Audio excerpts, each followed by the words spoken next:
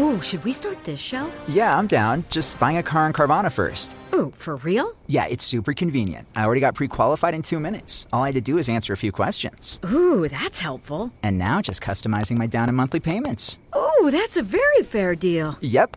Boom. Just bought a car. And you get to take me to the Carvana vending machine in a couple days to pick it up. Ooh. I'm kind of busy. Visit Carvana.com to finance your next car. Financing subject to credit approval. With AT&T in-car Wi-Fi, stay connected wherever you go and transform your vehicle into a dependable Wi-Fi hotspot. Powering applications like real-time GPS and voice assistant, navigation becomes a breeze. Even on the practice field, AT&T in-car Wi-Fi keeps you connected while in proximity of your vehicle. Work, stream shows, or finish homework without missing a beat. See if you're eligible for a free trial at att.com/in-car Wi-Fi. Don't let connectivity be a roadblock in your journey. Always pay careful attention to the road and don't drive distracted. Wi-Fi hotspot intended for passenger use when vehicle is in operation. Compatible device and vehicle required. My days working, taking care of my little ones can be a lot.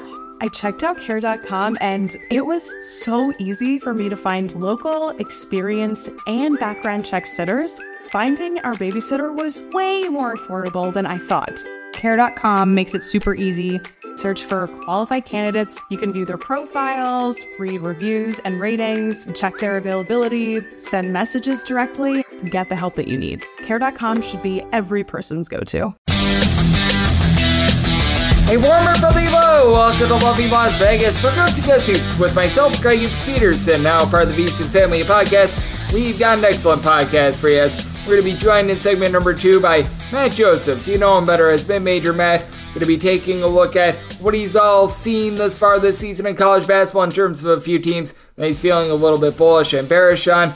Certainly have to be taking a look at some of these teams out there in the Atlantic 10. He's a man based out there in Richmond, Virginia. That's home of VCU. We saw them get a few pieces back. They looked very solid on Saturday, and from there, we're going to be diving into some of these great matchups that we do have for Sunday. So, going to have a good chat there in segment number 2. Here to lead things off, we're going to recap what we all saw in college basketball on Saturday, find some trends, and get to know these teams a little bit better. And then we wrap things up, getting you guys picks and analysis for the final time in 2023, as we had some bank shots. It's the final time of 2023. No days will be missed on this college basketball podcast, and it is New Year's Eve. So, hopefully you all had a great 2023, and let's look to make it even better in 2024. We always want to improve, so hopefully everything is going well for you. Hopefully this last day of the year and the first day of 2024 can be spent with some good food, some friends, some family, and we've got you guys covered with regards to taking a look at these games. And if you do have a question, comment, segment idea, what have you for this podcast, you do have one of two ways we offer those in.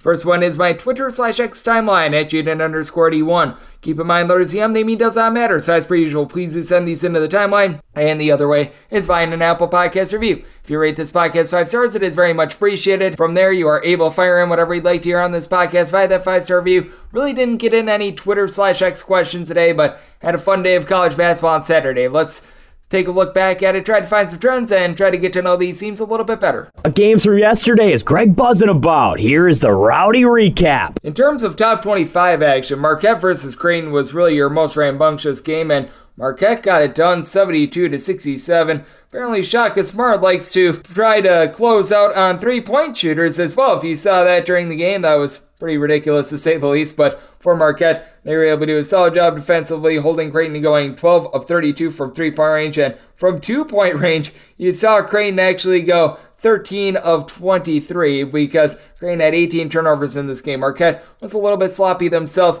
with 13 turnovers, but the most shocking part of this game I felt was Marquette really dominating on the glass, 42-32. They win the rebound battle. Also, Ogudero only 7 points, but 16 rebounds, a little bit of assistance with Shaka Smart. You had Marquette be able to cover the 4, and they were able to get it done. Houston, they just continue to pummel teams as a big giant favorite. 81-42 is the final. Yeah, 1 or 2 games that landed relatively close to the spread, like that Jackson State game. I still remember the opening number and the closing number. That's a little bit up for debate, but pretty much any game in which Houston has been laying north of 30 points, I think that they might have had a non-cover against Texas A&M Commerce, but past that, they've been able to cover all these games, I should say, more like north of 20, because Penn was more of a 27.5 point underdog in this one, but for Houston, they go 7-16 from three-point range. they completely pummeled this Penn team. 22 turnovers to 14 made baskets. Meanwhile, Houston, just 7 turnovers. They were able to win the rebound battle by a count of 42-28. And for Houston, you had Jamal Shead once again be so surgical, helping find guys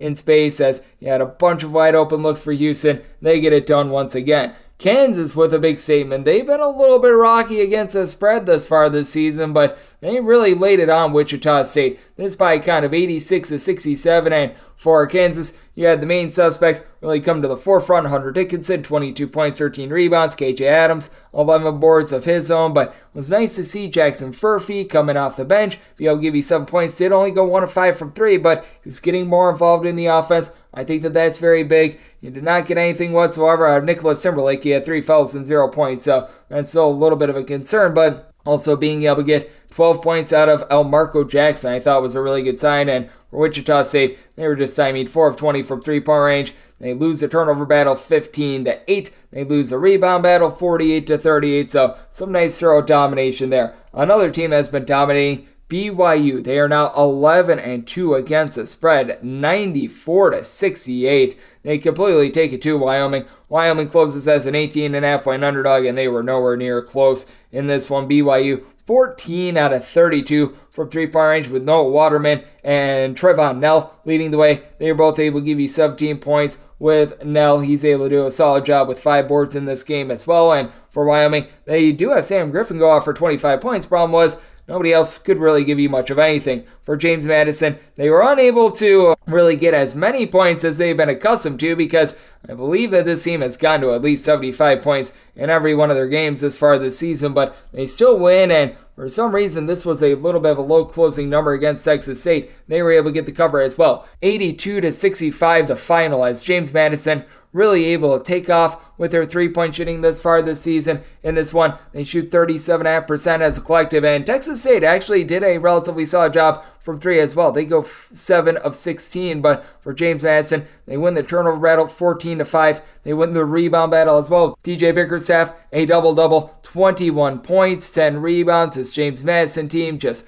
time and time again has been able to get it done, and for them, they were able to get yet another really nice cover, as for some reason they were about a 12-point favorite. I really think that was name brand on Texas State, and they got that done very easily. How about Duke? They put up 106 points on old Queens NC. We feel for our good friend Nick Lawrenson, as I know that he was doing everything they could to get this team prepared. They were just running into a buzzsaw on this one. 106-69 the final, as you did see in this one. Duke be able to get another big performance out of Kyle Filipowski. 19 points, 5 blocks for Duke. Every one of their starter stands, Jeremy Roach, was able to get into double figures, as Tyrese Proctor actually came in off the bench in this one. 4 assists and 1 turnover. He looks solid. For Queens, they go 7-22 from 3-point range, but lost the turnover battle 19-9. They lose the rebound battle 41-33. Just once again, very surgical from this Duke team, and they were able to get a nice cover. And going back, by the way, to what we've seen out of this James Madison team thus far this season,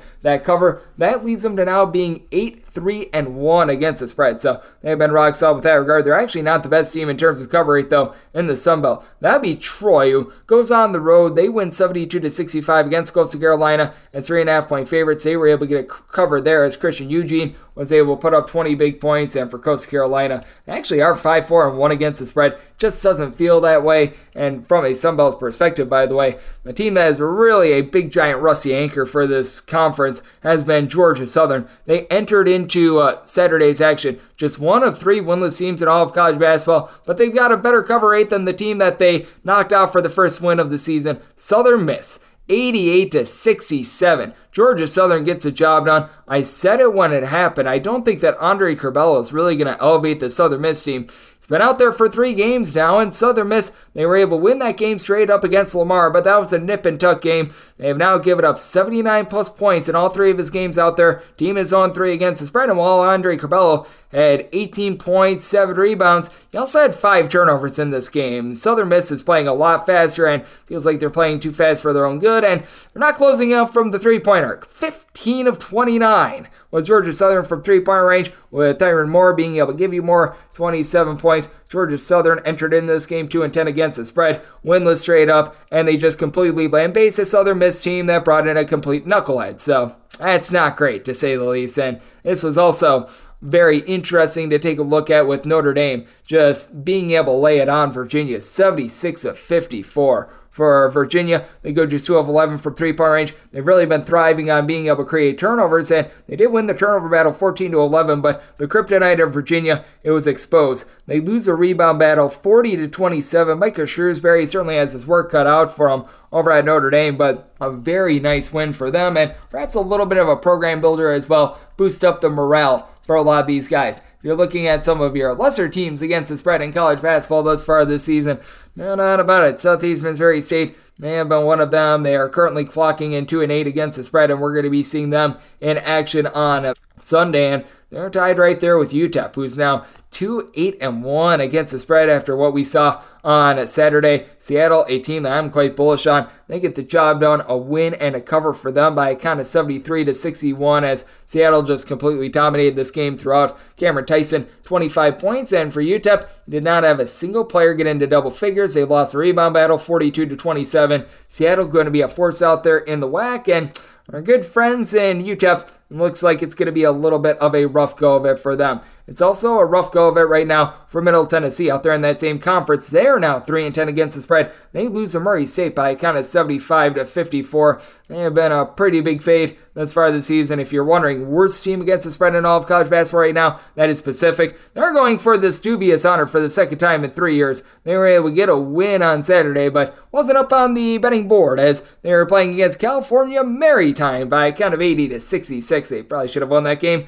by even more, so they were unable to get a non-cover or a cover on Saturday, but we did see the Delta Devils of Mississippi Valley State, a team that's just not been able to play a whole heck of a lot of overs, actually playing over in this one, not because of their great play though, it's because they gave up a 92 spot on a total that was less than 130. The Dons of San Francisco just completely pummeled Mississippi Valley State. This by a count of 92-42. Going into the day, Mississippi Valley State was averaging 5.9 points fewer per 100 possessions than the next worst team in terms of offensive efficiency, points scored on a per possession basis in all of college basketball, and this probably went even further downward in this game. As for Mississippi Valley State, they did shoot actually 47% from the floor, but they had 17 made buckets, and they had 24 turnovers, and they lost the rebound battle 27-17. As for San Francisco, just thorough domination. So many of their backups played pretty much the entirety of the second half. Just really, really sad to see, to say the least. Top under team in all of college basketball was able to get another under on Saturday. That would be Dartmouth. Dartmouth has played just 1 over and 10 unders thus far this season, and they just could not get any offense going against Vanderbilt. As for the Commodores, they're able to get the win. They're able to get the cover in this one. This by a count of 69-53 for Dartmouth. This has just been a rudderless team. They've got some of their guys back that were dealing with injuries, but they went just 5 of 22 from three-point range. They could not hit the offensive glass either. This was actually even up 35-35 in the rebound department, but just 3 offensive rebounds for Dartmouth, and Tyron Lawrence, Ezra Magnon, a combined 45 points for Vanderbilt, for them to be able to get the job done, be able to get a cover that has been eluding them for much of the season. By the way, going back to that game that we saw from Marquette, they've now played 10 unders to just 4 overs as well, so they've been one of your better under teams in all of college basketball, and then this has been another machine to the under, and boy, did they get a scare. Rutgers wins the game, but they win by 1 point. They were about 25 points away from covering the spread. The spread was right around about 26.5. Rutgers in a nip and tuck game. They pull it out against Stonehill, 59-58. So they're now 10-2 to the under, but for Rutgers, 5 of 28 from three-point range. Stonehill, a ghastly 8 of 29 from distance, and the turnover battle is what saved Rutgers in this one. They win the turnover battle 17-11. They do win the rebound battle as well, 48-46, as Cliff Amberui did his part. 17 points, 17 rebounds, 3 blocks, but you were able to have the Stonehill team get 23 points and 12 rebounds out of Chaz Stinson, who was averaging about 5.5 points and 2.5 rebounds per game. So that was a little bit of a rough look. This was a rough look for Ohio State as well. They go to overtime and they get it done against West Virginia, but it was very much a nip and tuck game, 78-75 the final. Jesse Edwards was out of this game for West Virginia, and their entire offense was just out of sync from three-point range. You go just 5 of 22 from three-point range for Ohio State. they were able to do a solid job to be able to win the battle down low 47-46, but for West Virginia, they did a nice job of being able to get guys in space with Raekwon Battle, 24 points, 10 rebounds. Kirk Kriisa, only 5 points in this game. It feels like you've got a lot of moving parts with West Virginia trying to get things down, but it does feel like things are starting to come to the forefront for them. By the way, Houston has also been another one of your top under teams as well. They have played just 3 overs and 10 unders thus far this season. Meanwhile, the top over team in all of college basketball is Arkansas Pine Bluff. They did not play against a D1 opponent on Saturday. 8 overs, 0 unders, and 1 push thus far this season, so they have been very remarkable with that regard. But another team has been playing a whole bunch of overs thus far this season is Northeastern out there in the Coastal Conference, and for Northeastern, they play yet another over. They lose to Rhode Island by a count of 82-71. Rhode Island a modest favorite. They get it done very easily, but for Northeastern, they're just getting absolutely destroyed on defense. They allow Rhode Island to go 7-16 from three-point range. Northeastern, for some reason, is speeding things up, and it's not going well for them. They lose a rebound battle, 35-24, so that was another really rough showing for them. Another team has been able to do some really nice work to the over thus far this season, Arkansas, and they played another harebrained game, 106-90. They do take down UNC Wilmington. They get the cover on a spread of about 10, 10.5, depending upon where you're looking. This got north of 11 in some spots before tip, but for Arkansas, lots of free throws in this game. They go 33 of 43, 24 of 34 for UNC Wilmington. Both teams had only 8 turnovers in this game, but Keenan Metafield,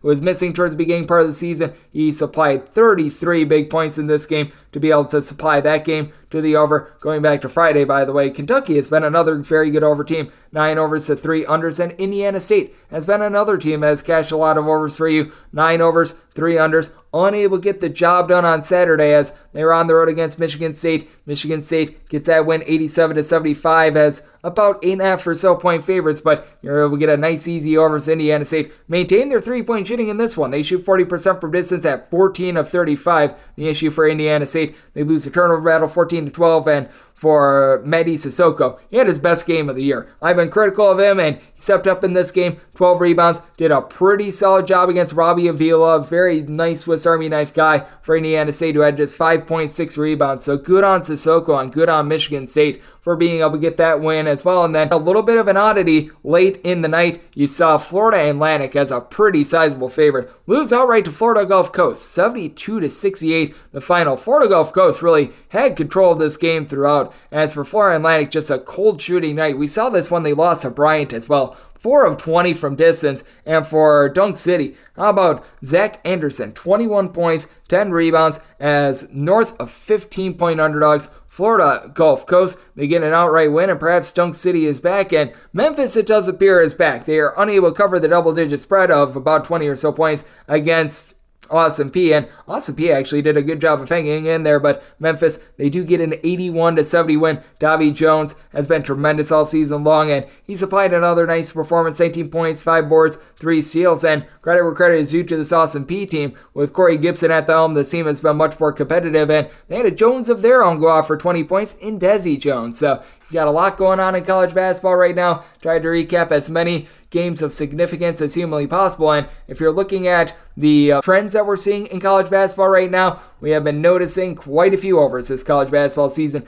51.2% hit rate for overs thus far this season. 1,071 overs, 1,021 unders. We've had about 20 or so pushes thus far this season as well. Home underdogs are hitting at about 50.6%, 240, 234, and 10 against the spread, but they've been rough the last 7 days, and favorites overall have been pretty solid, hitting at 50.6% overall for the season. But if you look at the last 7 days in college basketball, it has been all about these favorites, and it has been all about overs. Favorites hitting at 57.4%, 85, 63, and 2 against the spread. Overs 84, 65, and a push along the way. That is 56.5% of games going over the total. Home underdogs in this time, just 16 and 17 against the spread. So that's what we're seeing right now in college basketball, and that's what we all got on Saturday. Coming up next, we're going to talk a little Atlantic 10. We're going to get a stock up, stock down report and games for Saturday with our good friend Mid-Major Matt over at FTN Bets right here on Coast to Coast Hoops with myself, Craig Hoops Peterson, now a part of the VSiN Family Podcast.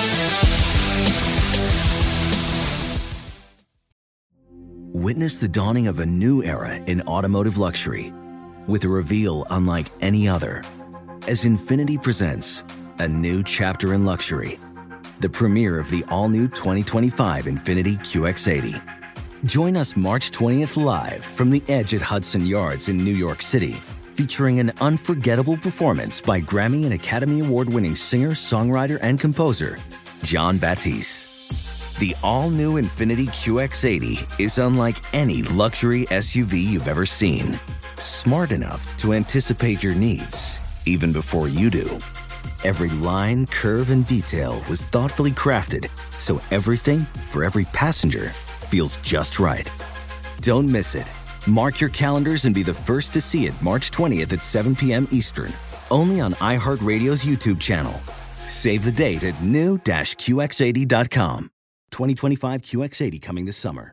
This show/podcast is brought to you by BetterHelp, and over at BetterHelp, they're helping you try to be able to ease up on your life a little bit more, because I'm sure that you, much like myself, wish you had a little bit more time on your hands, whether that be to pursue a hobby. I myself could use a little bit of sleep, as I've been handicapping about like 300 games a week, and you're not able to get a lot of sleep when you're working that much, so hopefully you appreciate it on this podcast. But that said, therapy can be exactly what you need to be able to get a little bit more time on your hands to pursue exactly what you love. And if you're thinking of starting therapy, give BetterHelp a try. It is entirely online and designed to be convenient, flexible, and suited to your schedule. Just fill out a brief questionnaire and get matched up with a licensed therapist, and switch therapists at any time at no additional charge. Learn what makes you happy with BetterHelp. Visit BetterHelp.com/coast today. That's COAST to be able to get 10% off through your first month. That is BetterHelp, HELP.com/coast. Okay, quick math. The less your business spends on operations, on multiple systems, on delivering your product or service, the more margin you have and the more money you keep. Obvious.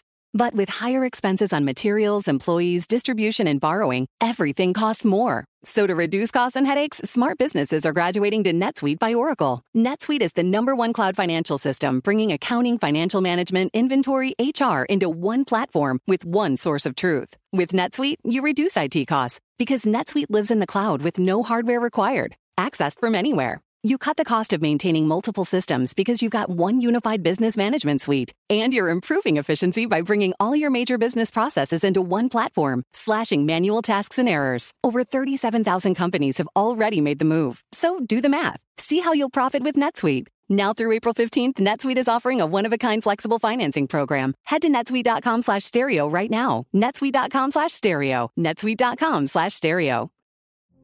Witness the dawning of a new era in automotive luxury, with a reveal unlike any other, as Infiniti presents a new chapter in luxury, the premiere of the all-new 2025 Infiniti QX80. Join us March 20th live from the Edge at Hudson Yards in New York City, featuring an unforgettable performance by Grammy and Academy Award-winning singer, songwriter, and composer, Jon Batiste. The all-new Infiniti QX80 is unlike any luxury SUV you've ever seen. Smart enough to anticipate your needs, even before you do. Every line, curve, and detail was thoughtfully crafted, so everything for every passenger feels just right. Don't miss it. Mark your calendars and be the first to see it March 20th at 7 p.m. Eastern, only on iHeartRadio's YouTube channel. Save the date at new-QX80.com. 2025 QX80 coming this summer. Okay, quick math. The less your business spends on operations, on multiple systems, on delivering your product or service, the more margin you have and the more money you keep. Obvious.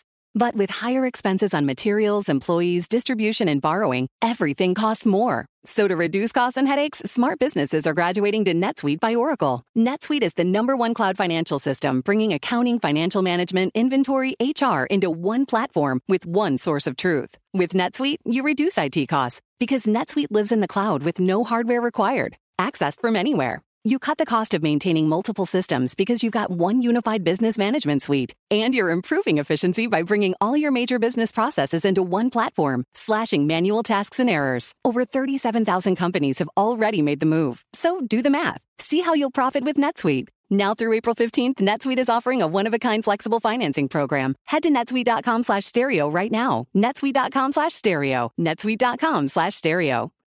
What's up? I'm John Wall. And I'm CJ Toledano, and we're starting a new podcast presented by DraftKings called Point Game. Everyone, please welcome Coach John Calipari. We're getting beat by 18. My first game in Kentucky, they're saying Cal's a bust. He can't coach. This is crazy. John Wall runs down the floor and makes a buzzer beater. Yep. You remember that, John? That's my first game winner I ever made. Remember you said you never seen me do that. Ladies and gentlemen, DeMarcus Boogie Cousins. I called Boog. I'm like, yo, bro, I'm about to commit to Duke. And I hung up on him. Bro, I'm talking about, do you want to tell me how many times he called me all type of names? Bro, you really sold me out. You doing this. Bro, I was sick. I remember that like yesterday, man. Love you, John Wall. Thanks, Coach. Love you, too. You made me everything I am today. Nah, you made me. I love it. Check out Point Game with John Wall and CJ Toledano on the iHeartRadio app, DraftKings YouTube, or wherever you get your podcasts. It wasn't even supposed to be That's my dance, bro. Sports Betting Innovative Analytics has taken the guesswork and emotion out of sports betting to bring you an innovative and trustworthy resource to enhance your journey to becoming a winning player. With industry-leading money-back guarantee options backed by their sophisticated modeling, they want to introduce you to a system that's not widely seen or available to help you beat the bookmaker. Specializing in NBA, college basketball, and WNBA, your first week is always free. Get started at SBIA1.com today.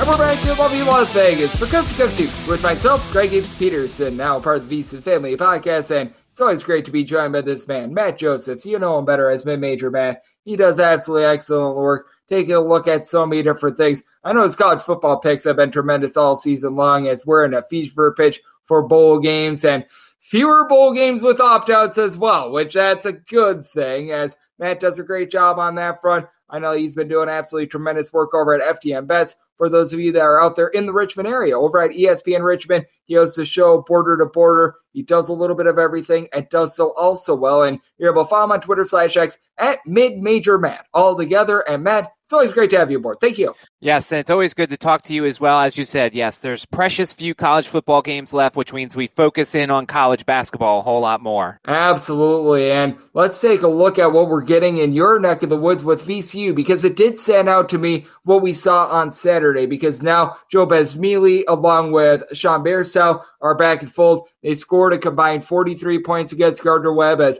they were able to get the job done. They were able to get the win. They were able to get the cover in that game. And how do you take a look at this VCU team moving forward? Because you don't want to completely throw away the results from the beginning part of the season. But at the same time, I do think that we need to look at this team much differently than we did in, say, November, early December, because adding those two guys in the fold, I think, is just paramount for this VCU offense. And you certainly notice the difference, as you talk about, with the way Ryan Odom runs his offense, having those two guys, especially Bairstow, who's played in his offense before. I think it's going to pick up. And the interesting thing for VCU is they have not had a true road game yet this year. They played 3 games in that tournament around Thanksgiving, and that's it. Tuesday, January 9th, when they travel to George Mason, which, you know, it's going to be a road game, but there'll be a lot of VCU fans. It's in the same state. It'll be interesting to see how this Rams team handles, you know, playing on the road. The one thing they haven't fixed as much is their turnover issues. They're a team that traditionally the past couple of years has just been kind of loose with the basketball at times, and they're not, you know, in the havoc style, so not forcing as many turnovers. Certainly this team's going to grow a little bit more. St. Bonaventure next Wednesday, GW next Saturday, 2 more opportunities,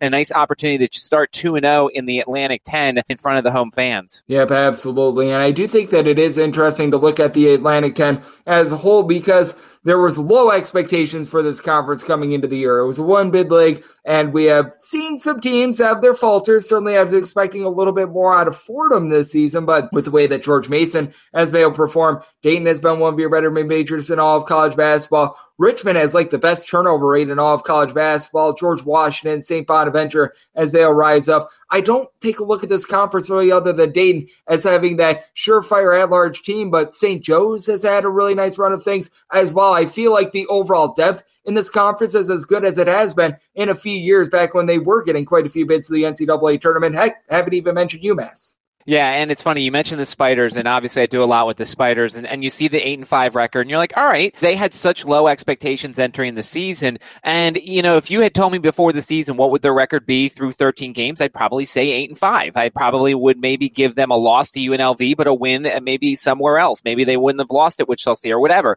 But, Richmond is kind of performing as they can, and losing Delani Hunt early on has kind of given Michael Tyne, the freshman point guard, an opportunity to get a little bit more work. And then when you look at the rest of the conference, obviously St. Joe has done such tremendous work. It's funny that, they have a loss to Texas A&M Commerce on their resume, but they also handed Princeton their only loss of the season. So St. Joe, obviously they might have wanted that Kentucky game to build an at-large resume. They probably don't have the at-large, although, the Villanova win's very nice. The Princeton win's very nice. I don't know if it's enough, though, because obviously that Texas A&M Commerce loss is going to bring them down quite a bit. But yeah, I really like what the Hawks are doing, and it's almost like Billy Lang knew that this might be the year, even though he had a couple of slow years to start. He knew this was going to be the year his program was going to take off. Yeah, and boy, have they ever, as they take Kentucky to overtime as well. Just imagine how big that would have been if they would have been able to get that win as well, but still a very spirited effort. And I really do like what I'm seeing overall in the Atlantic 10 right now, as Matt Josephs, better known as Mid-Major Matt, joining me right here on Coast to Coast Hoops. And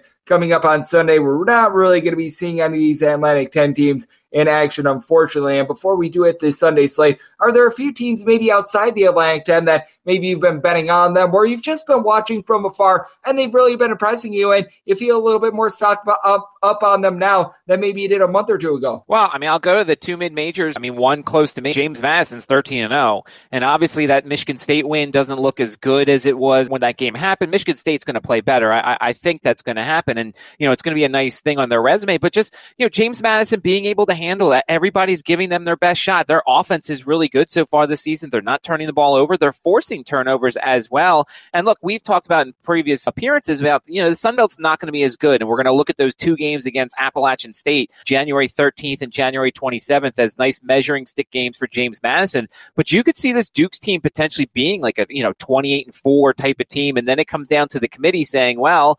28-4, conference wasn't as good. What are they going to do? And then, of course, the common theme of Michigan State, we saw Indiana State today push them a little bit. And Indiana State's offense is just so surgical. And it's one of those things where in the Missouri Valley, it feels like they're going to have enough, some opportunities to add to their resume. Certainly not quality, quad one wins, but I really like this Indiana State offense. And if they could tighten up the defense just a little bit more, they're going to be a tough team. I really hope the committee doesn't do like an 8-9 game against these two and be like, hey, we're putting these two against each other. Let's have them play Power 5 teams if they make it to March. Yeah, I hope not either. I remember when they paired up Florida Atlantic and Memphis last season, because if Memphis wins that game, legitimately, they could have went to the Final Four as well. That was as much of a nip and tuck game as we saw in the NCAA tournament, and it always is a little bit of a shame when we see that, but no doubt about it. I do think that those two teams that we did see in action on Saturday, they're going to be teams to watch out for as well, and I'm so glad that you bring up James Madison with all that they've been able to do thus far this season as well. And now let's take a look at a few games that we do have for Sunday, because we've got out there on the horizon like a few teams that are rough, IUPUI and Detroit. It's going to be hard to back those teams on the money line, but the game that does really catch my eye is this UMKC versus St. Thomas team, with St. Thomas being a 7.5 to an 8-point favorite, and the total's right around about 132. How do you view a team like a St. Thomas? Because I do think that there's a little bit more juice and a little bit more pop to them, betting them game to game, just because they are still one of those teams that's ineligible for the NCAA tournament. And while it's not one of those cases where if you make St. Thomas like an 8-point favorite, now you elevate them to like an 11-point favorite for that motivational angle. But you have to feel like a team like a St. Thomas that, because of the archaic NCAA rules, they do have a little bit more to prove in these sorts of games. And I do feel like they're sort of on a mission to try to prove that maybe if they would have been given a chance to the NCAA tournament, that they could have made some noise. Yeah, and it's interesting because the way they play basketball with such a slow pace, I feel like they're a better team to take as an underdog. You look at some of these games where they've played, and I don't have their spreads from these contests earlier, but you play an Idaho State team, it's a 60-possession game, you only win by one. I'm pretty sure they didn't cover that game. You look at the Milwaukee game on December 6th, it's a 63-possession game. They only win by 4. So, I really like what St. Thomas is doing, and I don't think motivation motivation will be an issue on December 31st. When we get towards February and, that last game, towards those last couple of games in February, like, how will they be as a team? Will they be like, hey, we want to keep playing, or are they going to start to wonder? That was the one thing about James Madison for football, that I was so impressed with what Curt Cignetti did before the season, where they basically only lost one guy, knowing full well that they may not make a bowl, they may not make the postseason. Being able to keep the roster together and motivated as the season goes along, I'm going to be interested to see what their head coach does in terms of keeping that motivation. But I'm more of a person who's going to back St. Thomas as an underdog, because I feel like unless they are truly heads and shoulders better than the opponent, that slow style just keeps teams in. It's the same thing that happens to Virginia when you play in Ohio or you play a Furman and you don't go fast. You're up 6 or 7, but then that other team gets hot, and then all of a sudden it's a close game and whatever. So I like St. Thomas more as an underdog than I do as a favorite. Yep, I do think that that's a good approach to take with a team like St. Thomas. Virginia has been able to prove that they've been able to cover quite a few spreads as a big giant favorite, but they're facing off against teams that they just completely outgun, and St. Thomas just doesn't have that sort of firepower to this point. We shall see if they're able to build things up as they become a more and more established D1 member next year. They actually will be eligible for the NCAA tournament. That should be able to help out with recruiting a little bit as well. And then staying out in the Summit League, someone is going to have to win this league. And I do find this one to be intriguing. Very rare that you find Oral Roberts as an underdog in this conference, but right now they're 2 to 2.5 point underdogs against Denver with a total of 158.5. And Denver has one of the best scorers in all of college basketball. As Tommy Bruner has really been able to fill it up, but I feel like this is just undermining Oral Roberts just a little bit. Fully recognize it's a new coaching staff. It's a lot of the players that were not there for their Sweet 16 run, but I'm not sure. I just feel like Oral Roberts should not be the underdog in this spot. Yeah, and I really like Denver because, I mean, look at the offense that they have, and you just talked about, their score, and they're coming off the 95-80 victory at Nebraska-Omaha, and now they're back home, and I think that's something, we've talked about it with college football. You talk about with the NFL, playing in Denver with the altitude and everything, and it's an advantage a little bit, and obviously on these 48-hour turnarounds, you're going to try and probably, I'm assuming, Oral Roberts went from Kansas City and flew right into Denver, so they've been there for, the 48 hours that they're probably getting ready for this game. It's just so funny because you look at Oral Roberts in the past and you're so used to how fast they would go and how high their tempos used to go. And now you look at their team and they're not running as much as they used to, even though, Russell Springman's there. They're just not running. It's one of those classic cases of who's going to tempo is going to win out. Denver, who wants to run, who wants to, shoot, get a lot of shots up and things like that. Or is it going to be Oral Roberts who wants to slow things down a little bit? Usually you lean to the home team in that sort of situation, but I really like what this Pios team is doing this season because I think that their offense is going to carry them. Now, the one thing you have to also wonder here is 4 of their wins were against lower level teams, so they're actually really 5-5 against the Division I. Yep, and I think that that's always so important to point out as well. A lot of teams can have their raw numbers be warped, trying to really exclude those numbers and take a look only at D1 versus G1 results. I think is something that is very important to do, as we're being joined by Matt Josephs, better known as Mid-Major Matt, right here on Coast to Coast Hoops. And another game I find to be very intriguing, and it's because of the total, is UW-Milwaukee against Wright State. Milwaukee is about a 4 to a 4.5 point home underdog, but right now we're finding this total at a 166.5. This is a Milwaukee team that has been dealing with the injury to BJ Freeman for north of a month. So they've been really looking to mix and match. And last year, UW-Milwaukee was one of the most up-tempo teams in all of college basketball. We've seen them play a little bit more quickly recently, but in terms of raw possessions per game, this team is right around 214th in the country, but they're playing against a Wright State team that they are playing at warp speed. They've been scoring a ton. They've been giving it up a ton. How do you take a look at this matchup? Because you've got one team in Milwaukee that's been playing more mid-tempo this year, and you've got a Wright State team that they've been giving up 75 plus on the regular, and they've certainly been able to get theirs on offense. Well, the thing you always want to look at is what happens when they play slower teams, Wright State. How do they do? And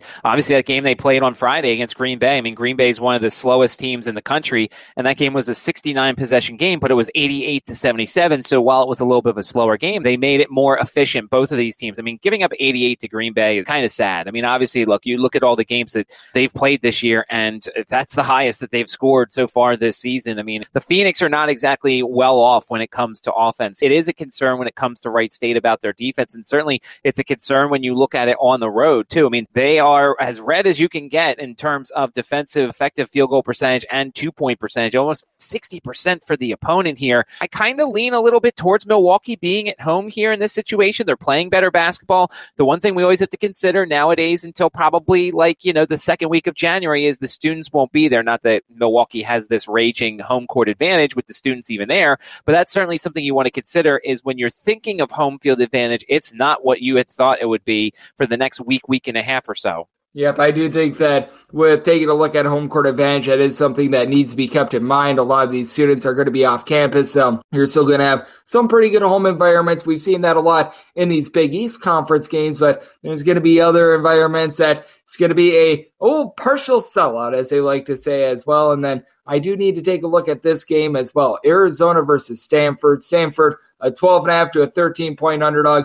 Totals between 160.5 and 161.5. And we saw Stanford a few nights ago make look your buddy at the bar, and they could not close against Arizona State. How Jared Ass has been able to keep his job, I have absolutely no idea. But how do you take a look at a matchup like this? Because the opener on this game was more around 12.5. Now we're seeing it get elevated to 13, even perhaps a little bit higher prior to tip-off as well. And no, I don't like betting on the Stanford team at all, just because I have no faith at all in Jared Ass as a coach. I do feel like we might be starting to get a little bit overinflated on an Arizona team that's been amazing against the spread thus far. Yeah, and this is one of those things where I always like to go back and kind of look at last year. And you mentioned it. Last year, Stanford was a little bit slower, actually a lot slower. They were 269th in adjusted tempo. They played Arizona twice, including one game at home, which they actually won, and it was an 88-79 game. It was a 67-possession game. And then you look in the Pac-12 tournament, and obviously that's a neutral court. They had played the night before, and Arizona scores 95. It's a 95-84 game with 74 possessions. So you always want to kind of look and see who's the more aggressive team when it comes to tempo. And obviously Arizona, for the most part, depending upon who they play, they are going to push their tempo on whoever they want to do. Stanford, obviously there could be a little bit of a hangover when it comes to coming off that game against Arizona. This might be one of those situations where I almost want to look at maybe an Arizona team total, thinking that Arizona is going to, nobody's been able to slow this team down. And I'm already getting ready to think about March and be like, all right, I'm back on in Arizona again. And then they're going to lose to, James Madison or Indiana State or whatever. So maybe you look at an Arizona team total over here because they've been able to score on pretty much everybody, home, road, or anywhere else. Yeah, Arizona with their offense has been absolutely magnificent. And a lot of people forget this is also an Arizona team that's in the top 30 nationally in terms of points allowed on a per possession basis as well. So they've really been doing it in both facets of basketball. Matt, want to open it up to you here. Is there any other games that you're taking a look at, whether it's going to be one or two that you're going to be betting, or maybe it's a game or two that maybe you don't have a lot on, but you just want to see a little bit more from that team as they either start conference play or they get set for conference play? Well, I made a little bit of money. I had Santa Clara against Washington State. Obviously Washington State had done so well early on, but they had played nobody, and I feel like we got really good value, and obviously the bet won. I kind of want to see if Washington State's going to improve at all or anything. Colorado, obviously I watched a little bit of the Colorado-Richmond game when they played each other in that neutral court game, but you also look at what Colorado has done so far this season. The Miami win was very nice. The home win against Washington. How much is Colorado, look, they're not going to be a top 10 three-point shooting team the rest of the way. Probably they're not going to be a top 10 effective field goal percentage offense the rest of the way. I wonder how much that's going to kind of hold up against Washington State, who, plays pretty good defense, but has also lost to pretty much everybody outside of Boise State that was any good as their opponent. The other thing that's interesting, and I don't know what your theory is, I was looking at that Purdue-Fort Wayne-Detroit game, and I like the over in this situation. I like Purdue-Fort Wayne. The Dons have been very good. Their offense is just so good so far this year. Their defense has been leaky enough that there's been some overs there. Detroit is just terrible. They're going to turn the ball over because that's what Fort Wayne does. But I'm always kind of leery, especially it's New Year's Eve. It's a 2:00 game on the East Coast. I don't know if Purdue-Fort Wayne, is it going to be a 1:00, whatever. But it's just going to be a sleepy atmosphere. And I feel like you either get really good efforts and really focused efforts and a lot of points on both sides, or you get kids that are playing in front of nobody and it's 1:00 or 2:00 in the afternoon and you get kind of a half effort. So I want to play the over in this Fort Wayne-Detroit game. And if this was like a 7:00 game, I definitely would. But I don't know about you. I'm always kind of leery with these really early games because these are college kids and it's a holiday and who knows what you're going to kind of get. Yep, I'm right there with you because trying to stick yourself in the minds of an 18 to 22-year-old like that, it is a little bit difficult. And I honestly think it bodes a little bit better for the road team just because with the road team, they might try to find something to do out there in whatever city they're playing in, like for Oral Roberts on the road against Denver. Maybe they look for a Ranger that's going on in Denver or anything like that. But a lot of those teams are just going to be traveling home, and they're going to try to get home as quickly as possible for the holiday. So I actually think that bodes a little bit better for the road team, whereas the home team, they're going to be planning out perhaps going out, celebrating the new year a few hours later as well. So I do think that that's a little bit of something tricky to be able to handle, but a man that does a great job of just being able to balance so many things and be able to find winners on the board. That is you, Matt. You do impeccable work over at FTN Network. You do great work over at ESPN Radio in Richmond, Athlon Sports. List goes on and on. So love to give people at home know what's all on tap for you and how people can follow along on social media and other platforms. Yeah, at Mid-Major Matt on Twitter. And obviously, I always say it on your show. We all have the same goal. We all want to beat the book. So obviously, any questions or things like that, I know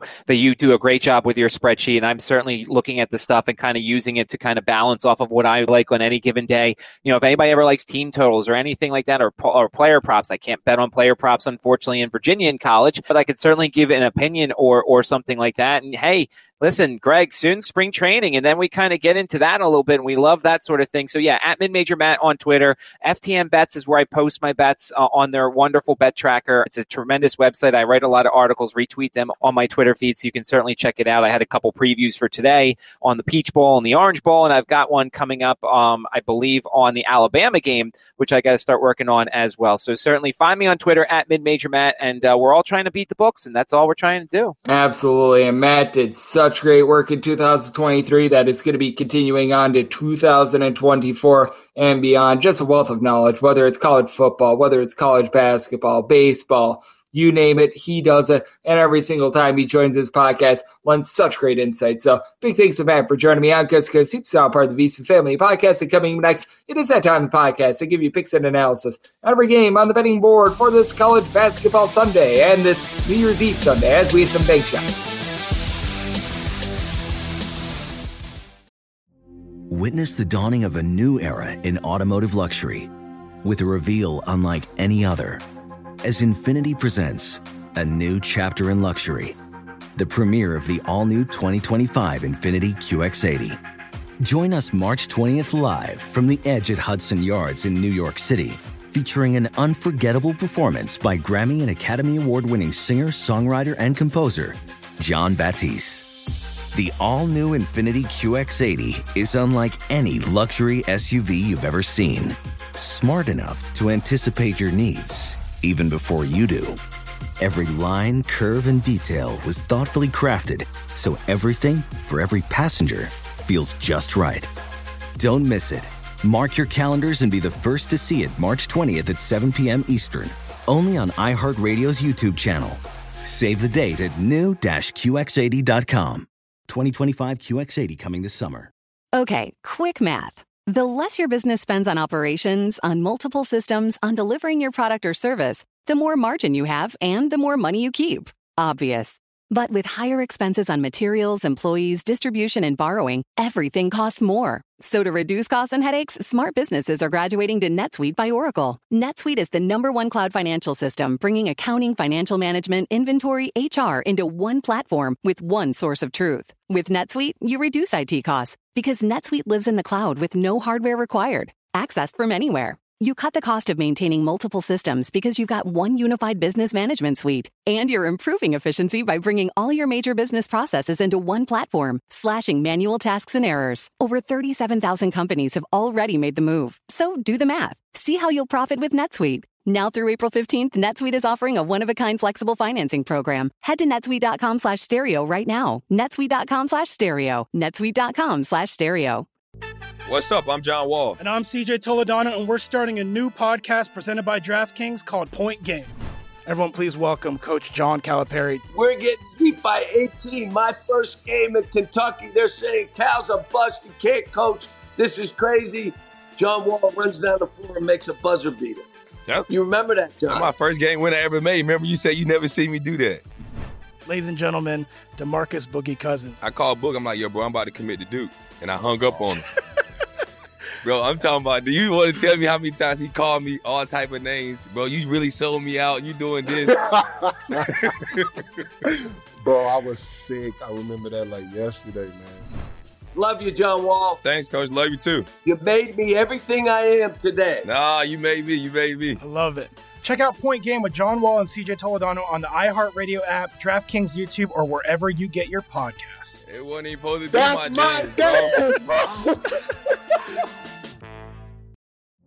Witness the dawning of a new era in automotive luxury with a reveal unlike any other as Infiniti presents a new chapter in luxury, the premiere of the all-new 2025 Infiniti QX80. Join us March 20th live from the Edge at Hudson Yards in New York City, featuring an unforgettable performance by Grammy and Academy Award-winning singer, songwriter, and composer, Jon Batiste. The all-new Infiniti QX80 is unlike any luxury SUV you've ever seen. Smart enough to anticipate your needs, even before you do. Every line, curve, and detail was thoughtfully crafted, so everything for every passenger feels just right. Don't miss it. Mark your calendars and be the first to see it March 20th at 7 p.m. Eastern, only on iHeartRadio's YouTube channel. Save the date at new-QX80.com. 2025 QX80 coming this summer. Okay, quick math. The less your business spends on operations, on multiple systems, on delivering your product or service, the more margin you have and the more money you keep. Obvious. But with higher expenses on materials, employees, distribution, and borrowing, everything costs more. So to reduce costs and headaches, smart businesses are graduating to NetSuite by Oracle. NetSuite is the #1 cloud financial system, bringing accounting, financial management, inventory, HR into one platform with one source of truth. With NetSuite, you reduce IT costs because NetSuite lives in the cloud with no hardware required, accessed from anywhere. You cut the cost of maintaining multiple systems because you've got one unified business management suite. And you're improving efficiency by bringing all your major business processes into one platform, slashing manual tasks and errors. Over 37,000 companies have already made the move. So do the math. See how you'll profit with NetSuite. Now through April 15th, NetSuite is offering a one-of-a-kind flexible financing program. Head to netsuite.com/stereo right now. netsuite.com/stereo. netsuite.com/stereo. What's up? I'm John Wall. And I'm CJ Toledano, and we're starting a new podcast presented by DraftKings called Point Game. Everyone, please welcome Coach John Calipari. We're getting beat by 18. My first game in Kentucky. They're saying Cal's a bust. He can't coach. This is crazy. John Wall runs down the floor and makes a buzzer beater. Yep. You remember that, John? That's my first game win I ever made. Remember you said you never see me do that. Ladies and gentlemen, DeMarcus Boogie Cousins. I called Book. I'm like, yo, bro, I'm about to commit to Duke. And I hung up on him. Bro, I'm talking about, do you want to tell me how many times he called me all type of names? Bro, you really sold me out. You doing this. Bro, I was sick. I remember that like yesterday, man. Love you, John Wall. Thanks, Coach. Love you too. You made me everything I am today. Nah, you made me. You made me. I love it. Check out Point Game with John Wall and CJ Toledano on the iHeartRadio app, DraftKings YouTube, or wherever you get your podcasts. It wasn't even supposed to be That's my game, bro. Witness the dawning of a new era in automotive luxury with a reveal unlike any other as Infiniti presents a new chapter in luxury, the premiere of the all-new 2025 Infiniti QX80. Join us March 20th live from the Edge at Hudson Yards in New York City, featuring an unforgettable performance by Grammy and Academy Award-winning singer, songwriter, and composer, Jon Batiste. The all-new Infiniti QX80 is unlike any luxury SUV you've ever seen. Smart enough to anticipate your needs, even before you do. Every line, curve, and detail was thoughtfully crafted, so everything for every passenger feels just right. Don't miss it.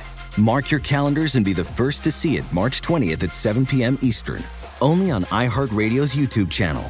Save the date at new-QX80.com. 2025 QX80 coming this summer. Okay, quick math. The less your business spends on operations, on multiple systems, on delivering your product or service, the more margin you have and the more money you keep. Obvious. But with higher expenses on materials, employees, distribution, and borrowing, everything costs more. So to reduce costs and headaches, smart businesses are graduating to NetSuite by Oracle. NetSuite is the #1 cloud financial system, bringing accounting, financial management, inventory, HR into one platform with one source of truth. With NetSuite, you reduce IT costs because NetSuite lives in the cloud with no hardware required, accessed from anywhere. You cut the cost of maintaining multiple systems because you've got one unified business management suite. And you're improving efficiency by bringing all your major business processes into one platform, slashing manual tasks and errors. Over 37,000 companies have already made the move. So do the math. See how you'll profit with NetSuite. Now through April 15th, NetSuite is offering a one-of-a-kind flexible financing program. Head to netsuite.com/stereo right now. netsuite.com/stereo. netsuite.com/stereo. What's up? I'm John Wall. And I'm CJ Toledano, and we're starting a new podcast presented by DraftKings called Point Game. Everyone, please welcome Coach John Calipari. We're getting beat by 18. My first game in Kentucky. They're saying Cal's a bust. He can't coach. This is crazy. John Wall runs down the floor and makes a buzzer beater. Yep. You remember that, John? That's my first game win I ever made. Remember you said you never seen me do that. Ladies and gentlemen, DeMarcus Boogie Cousins. I called Book. I'm like, yo, bro, I'm about to commit to Duke. And I hung up on him. Bro, I'm talking about, do you want to tell me how many times he called me all type of names? Bro, you really sold me out. You doing this. Bro, I was sick. I remember that like yesterday, man. Love you, John Wall. Thanks, Coach. Love you, too. You made me everything I am today. Nah, you made me. You made me. I love it. Check out Point Game with John Wall and CJ Toledano on the iHeartRadio app, DraftKings YouTube, or wherever you get your podcasts. It wasn't even supposed to be That's my dance, bro.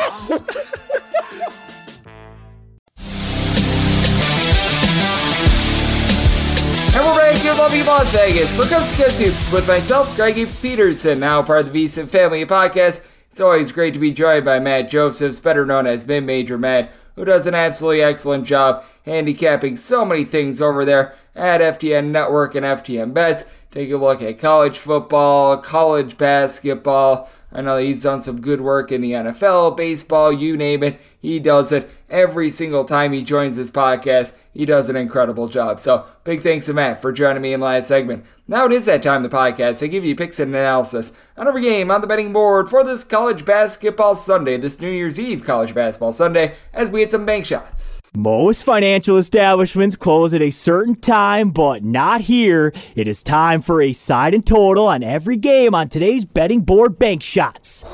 Do note that as per usual, any changes are made to these plays will be listed up on my Twitter/X feed at GNet_D1, and we're going to be going in Las Vegas rotation order. This is where we go with the games from bigger conferences first, and then these conferences will be at the bottom. The MEAC, the America East, the SWAC, I believe I already said the America East, and then you've also got, if there's any games involving independent schools, those are going to be down there as well. Typically, we would have the Patriot League as well, but there's no games involving the Patriot League today. So let's get things started with 8:51, 8:52 on the betting board. It is Robert Morris on the road facing off against UW Green Bay.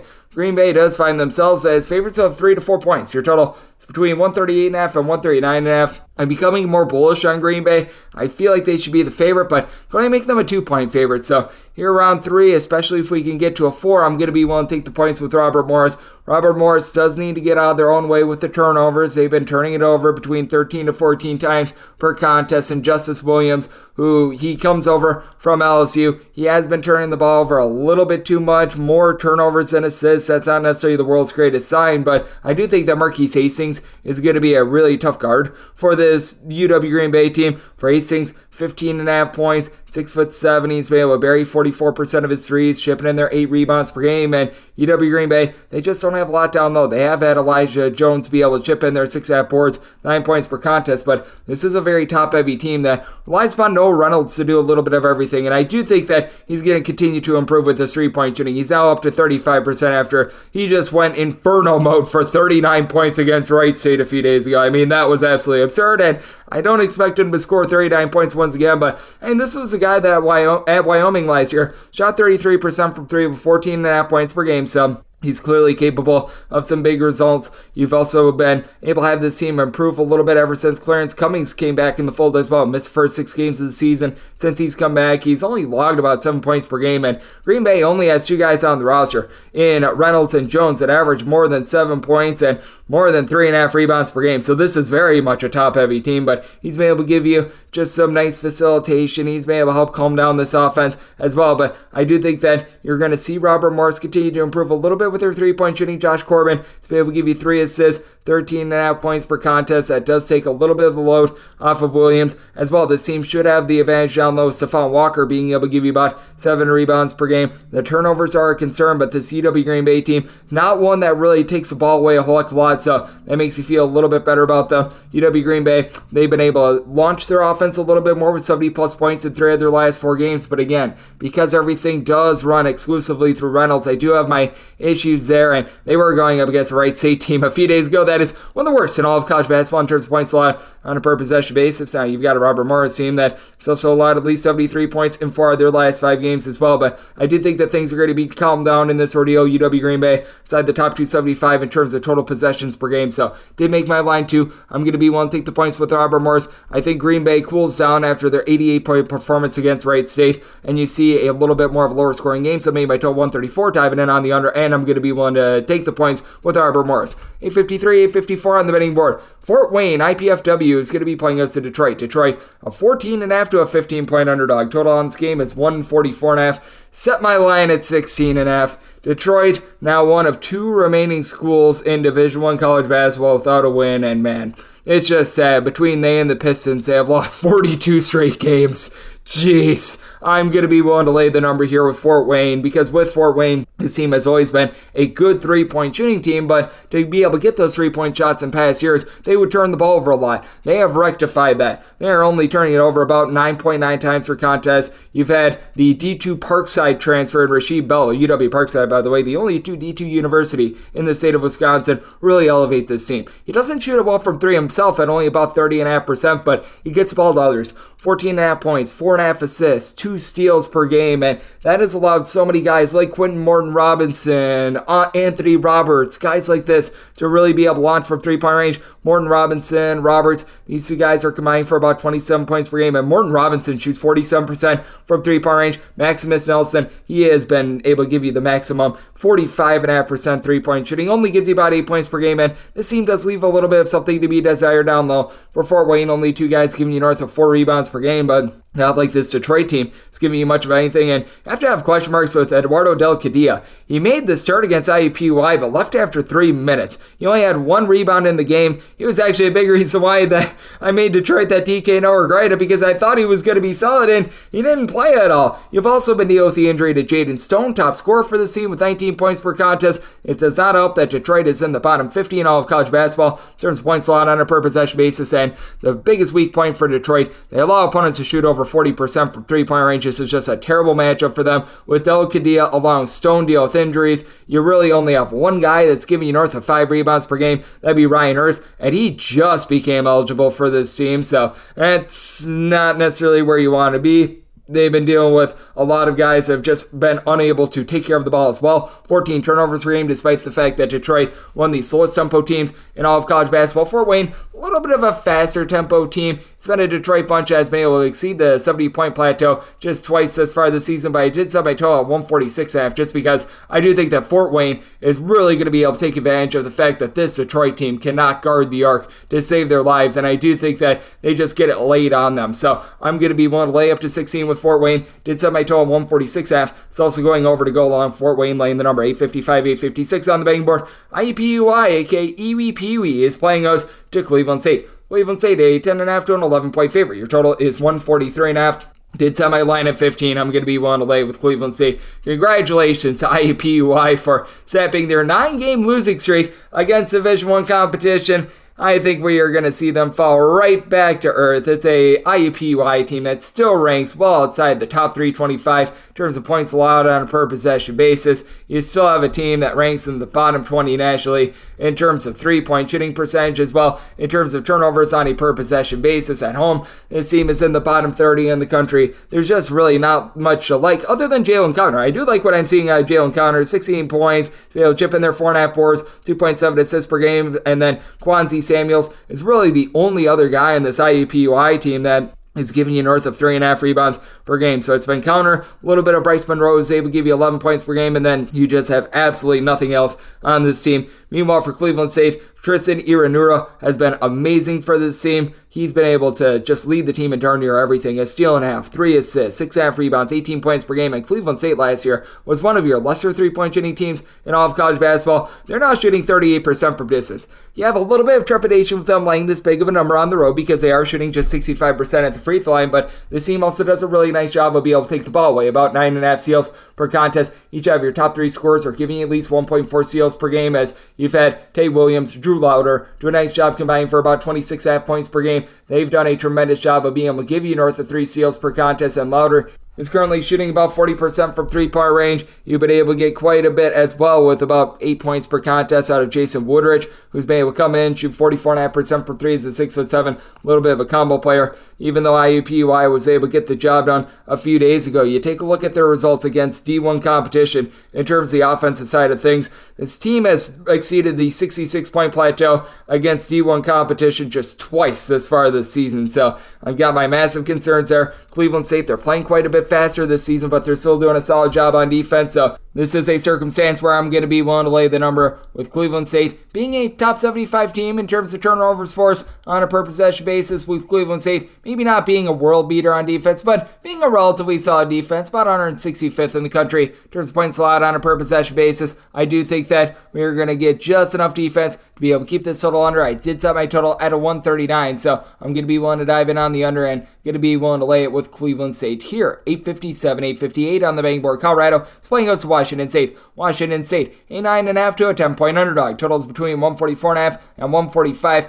Since that Colorado's a 12-point favorite, going to be willing to lay the number. I do think that home court advantage is very big just in observing the Pac-12 for its existence. The mountain road trip, taking on Colorado and taking on Utah. Teams just do not come out of this road trip alive without taking at least one loss, if not two, and for Washington State, this has been a very good defense. They're a top 30 team in terms of points allowed on a per possession basis, but they played against a lot of lesser competition, and they're a little bit top heavy with their top 2 scorers, as Isaac Jones, Miles Rice, they combine for 30.1 points per contest, with Rice shooting about 35% for 3. Nobody else really gives you north of 9.5 points per game. Now, a very good team at being able to rebound by committee, as if you got 3 of your top 4 scorers giving you at least 5 rebounds per game. Andre Yagmovsky, Jalen Wells, these have been guys that have been able to do a relatively solid job, adding in there between the two of them about 10.5 rebounds per game, with Wells shooting about 37% from three-point range. But this Colorado team just has so many weapons, with KJ Simpson being the do-it-all guy. 5 boards, 5 assists, 20 points per contest, but Tristan Da Silva does a nice job chipping in there about 15.5 points per game. Defense, I thought, was going to be a little bit better for Colorado, but once again, they've got this really nice home court advantage where they give up about 7.5 points fewer per 100 possessions when they're at home rather than on the road, and what has been the bread and butter of this Colorado team has been firing it in from three-point range. This team is 16th in the country in terms of points scored on a per possession basis, due in large part to the fact that they shoot 40.7% from distance as a collective, and they've been doing much of this without Cody Williams, who's been out of the fold really since early December, so they've been relying a little bit more on guys like Javante Hadley, Julian Hammond, who have been able to give you about 10 points per contest. Hammond is shooting about 46.5% from three-point range. Now, you do have a Washington State team that has been able to do a good job of being able to shut down the three-point arc. Once again, though, competition that they played was not necessarily too tremendous. I've got my question marks here. Was expecting a whole heck of a lot more out of some of the guys that they brought in via the transfer portal, as well as they bring in Joseph Yusufu, who was over at Kansas. He was over at Drake, has been in and out of the fold for the team, and when he's actually been in the lineup, has been highly ineffective for them. Now, while Washington State doesn't really hurt themselves with turnovers, only about 10.5 turnovers per game, you've got a Colorado team that they do turn the ball for 14 times per contest to be able to get these good outside shots. It's a Washington State team that, while while they do a lot of good things on defense, not necessarily one that's going to take the ball away. And then you do have for Colorado just a lot of good versatility down low, even someone like a Luke Bryan, who's able to give you some shot blocks down low, is able to give you some rebounds. I do think that Colorado, as a result, going to take it to a Washington State team that's really had their struggles on offense, scoring now 66 points or fewer each of their last 3 games, going up against a Colorado team that has gotten a 90 plus in 4 of their last 5 games. I do think that things get bogged down a little bit more in this matchup, so I did set my total at a 146. I do think that for Colorado, they're not going to quite get to 90, but I do think that Washington State propped up with their defensive numbers a little bit based on the competition that they played, so going to be willing to lay up to 11.5 with Colorado here between 144.5 to 145. Also looking over 859, 860 on the betting board. It is Oakland, and they hit the road face-off against Youngstown State. The Penguins of Youngstown State are a favorite of 4 to 4.5 points. Your total is between 148 and 148.5. Set my line at 3. I'm going to be willing to take the points with Oakland. Oakland is a better team than what they were a season ago defensively, but still a team that does rank outside the top 240 in terms of points allowed on a per possession basis, but still a marked improvement from what they were a season ago. This team always has had their issues being able to guard the 3-point arc, but I do think that this squad going to be able to do a relatively solid job against a Youngstown State team that just isn't quite the same offense that they were a season ago. This Youngstown State team was a top 12 team in terms of points scored on a per possession basis. They lost much of that from a season ago. Saints Brandon Rush, who's been able to do a nice job. He's shipping in there about 14 points per contest, but Trey Thompson, I think, is going to be able to keep this Oakland team very lively. Guy that's been able to give you 7.5 boards, 16 points per game on 38.5% 3-point shooting. And Oakland has really challenged themselves. They lose by single digits on the road against Ohio State. They hang in there to the tune of 11 against Illinois. They win outright against Xavier. They play a 1-point game against Toledo. This team has really done a nice job of stepping out there and taking on those big games, whereas Youngstown State in those step-up games against the likes of Michigan, they just haven't had those results. It is an Oakland team that's only shooting about 31.5% from 3-point range. Rocket Watts has been once again disappointing for the team, but now they do have Blake Lampman back in the fold. Lampman has been able to help out in terms of facilitation, giving out a combined 13 assists and 3 turnovers over the last 3 games, has chipped in their 2+ steals in 3 out of the last 4 games as well, so that does elevate an Oakland team that certainly has been having their issues offensively, scoring fewer than 69 points in now 4 out of their last 5 games. It is a Youngstown State team that, by the way, has actually really stepped it up with their defense as well. Last year, they were quite atrocious with this regard. They're now a top 125 team in terms of points allowed on a per possession basis,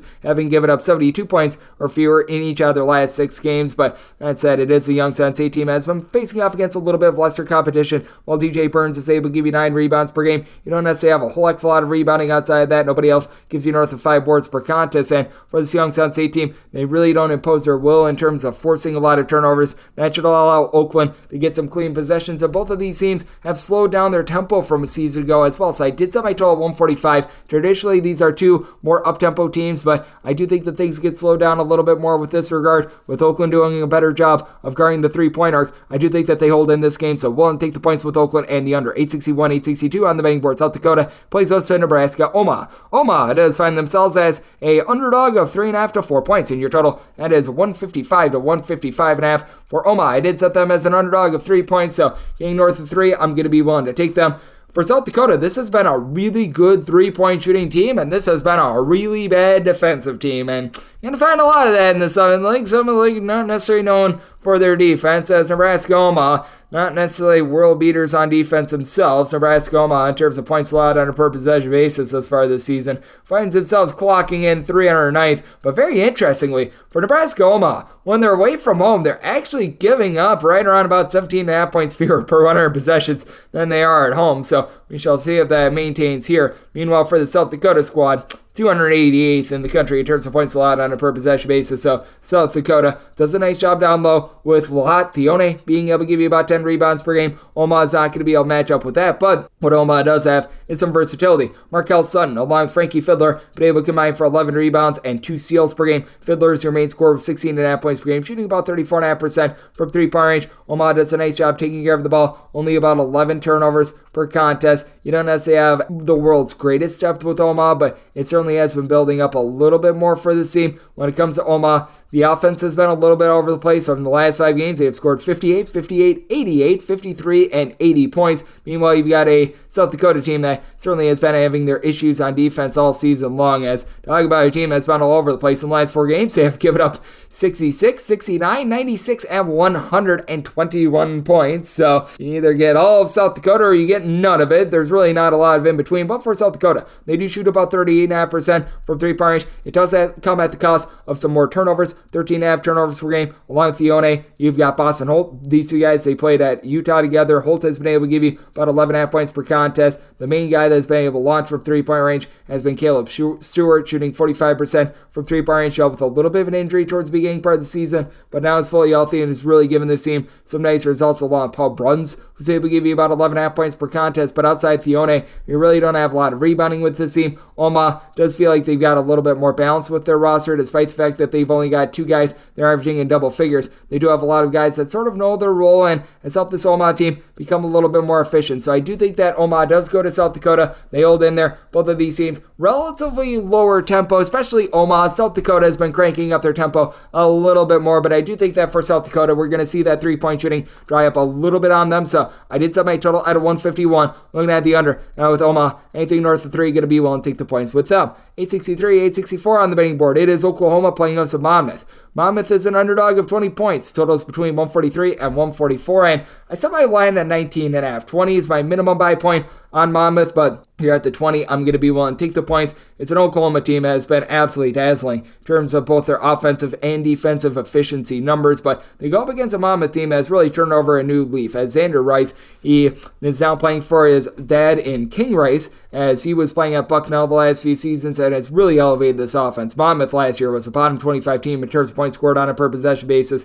Rice has really bumped them up to now shooting 39% from 3-point range, 19 points, 3.5 assists, 1.2 steals per game, and that's the one thing about Monmouth's defense that is a little bit under the radar. They do a nice job of being able to pickpocket. Jakari Spence doesn't give you a lot of scoring, but he chips in there about 1.7 steals per contest and did shoot 46% from 3-point range. You've got a guy in Jack Collins that at 6'5", he's a little bit of a Swiss Army knife. 6.5 boards, 11.5 points, 1.3 steals per contest, and it's coming off of a nice double-double against Manhattan. And this has been a Monmouth team that has been pretty consistent with their offense, getting north of 70 points in 4 of their last 5 games, and they get to go up against an Oklahoma team that certainly has been able to elevate on the offensive side of things. They're 14th in the country, by the way, in terms of opponents' 3-point shooting percentage. I have a little bit of a feeling that Oklahoma is going to have a bit of a tougher time when the rubber meets the road. It's not that Oklahoma has played an absolutely terrible non-conference schedule, but there are some cupcakes that are on there that have really elevated these numbers, and Milo Suzan is someone that I thought was going to be able to elevate for the team, and while he is giving you about 4 boards, 4 assists per contest, he's only at about 8 points per game on less than 30% 3-point shooting. It is an Oklahoma team that has cranked up their tempo, and it has come at a little bit of an expense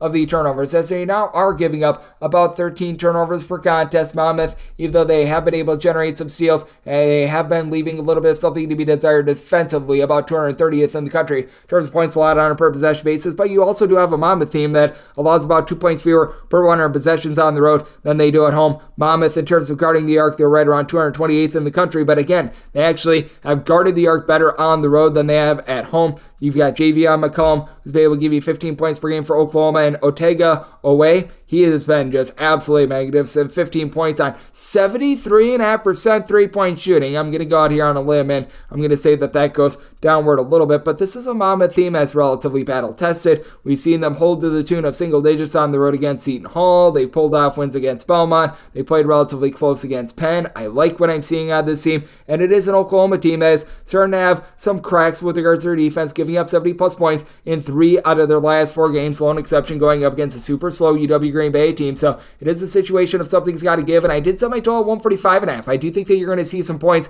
with this good Monmouth 3-point shooting team, enough to be able to hold in there. I'm willing to take 20-plus here with Monmouth, and going to be taking a look at the over. 865, 866 on the betting board. St. Thomas is going to be playing us to UMKC. UMKC is an underdog of 7.5 to 8 points. Your total is between 131.5 and 132.5. did set UMKC as an underdog of 6 points. I'm going to be willing to take these points. I was mentioning it with mid-major Matt. You have a St. Thomas team that I think comes out with a little bit more motivation in some of these regular season games because they are ineligible for the NCAA tournament. But I also side with Matt because with St. Thomas, they are a bottom 30 team in terms of total possessions per game. That makes it a little bit more difficult to win by margin. And for St. Thomas, you don't have a single guy on the roster that gives you north of 5 rebounds per game. Now, to the credit of St. Thomas, they're always a team that does a good job protecting the ball, just 7.2 turnovers per contest this year. And St. Thomas, first few years at the Division I level, despite the fact that they played slow, they weren't really efficient on the defensive side of things. They were well outside the top 250 in terms of points allowed on a per possession basis. They are up to 108th this season, but they're actually giving up more points per possession when they're at home rather than on the road. And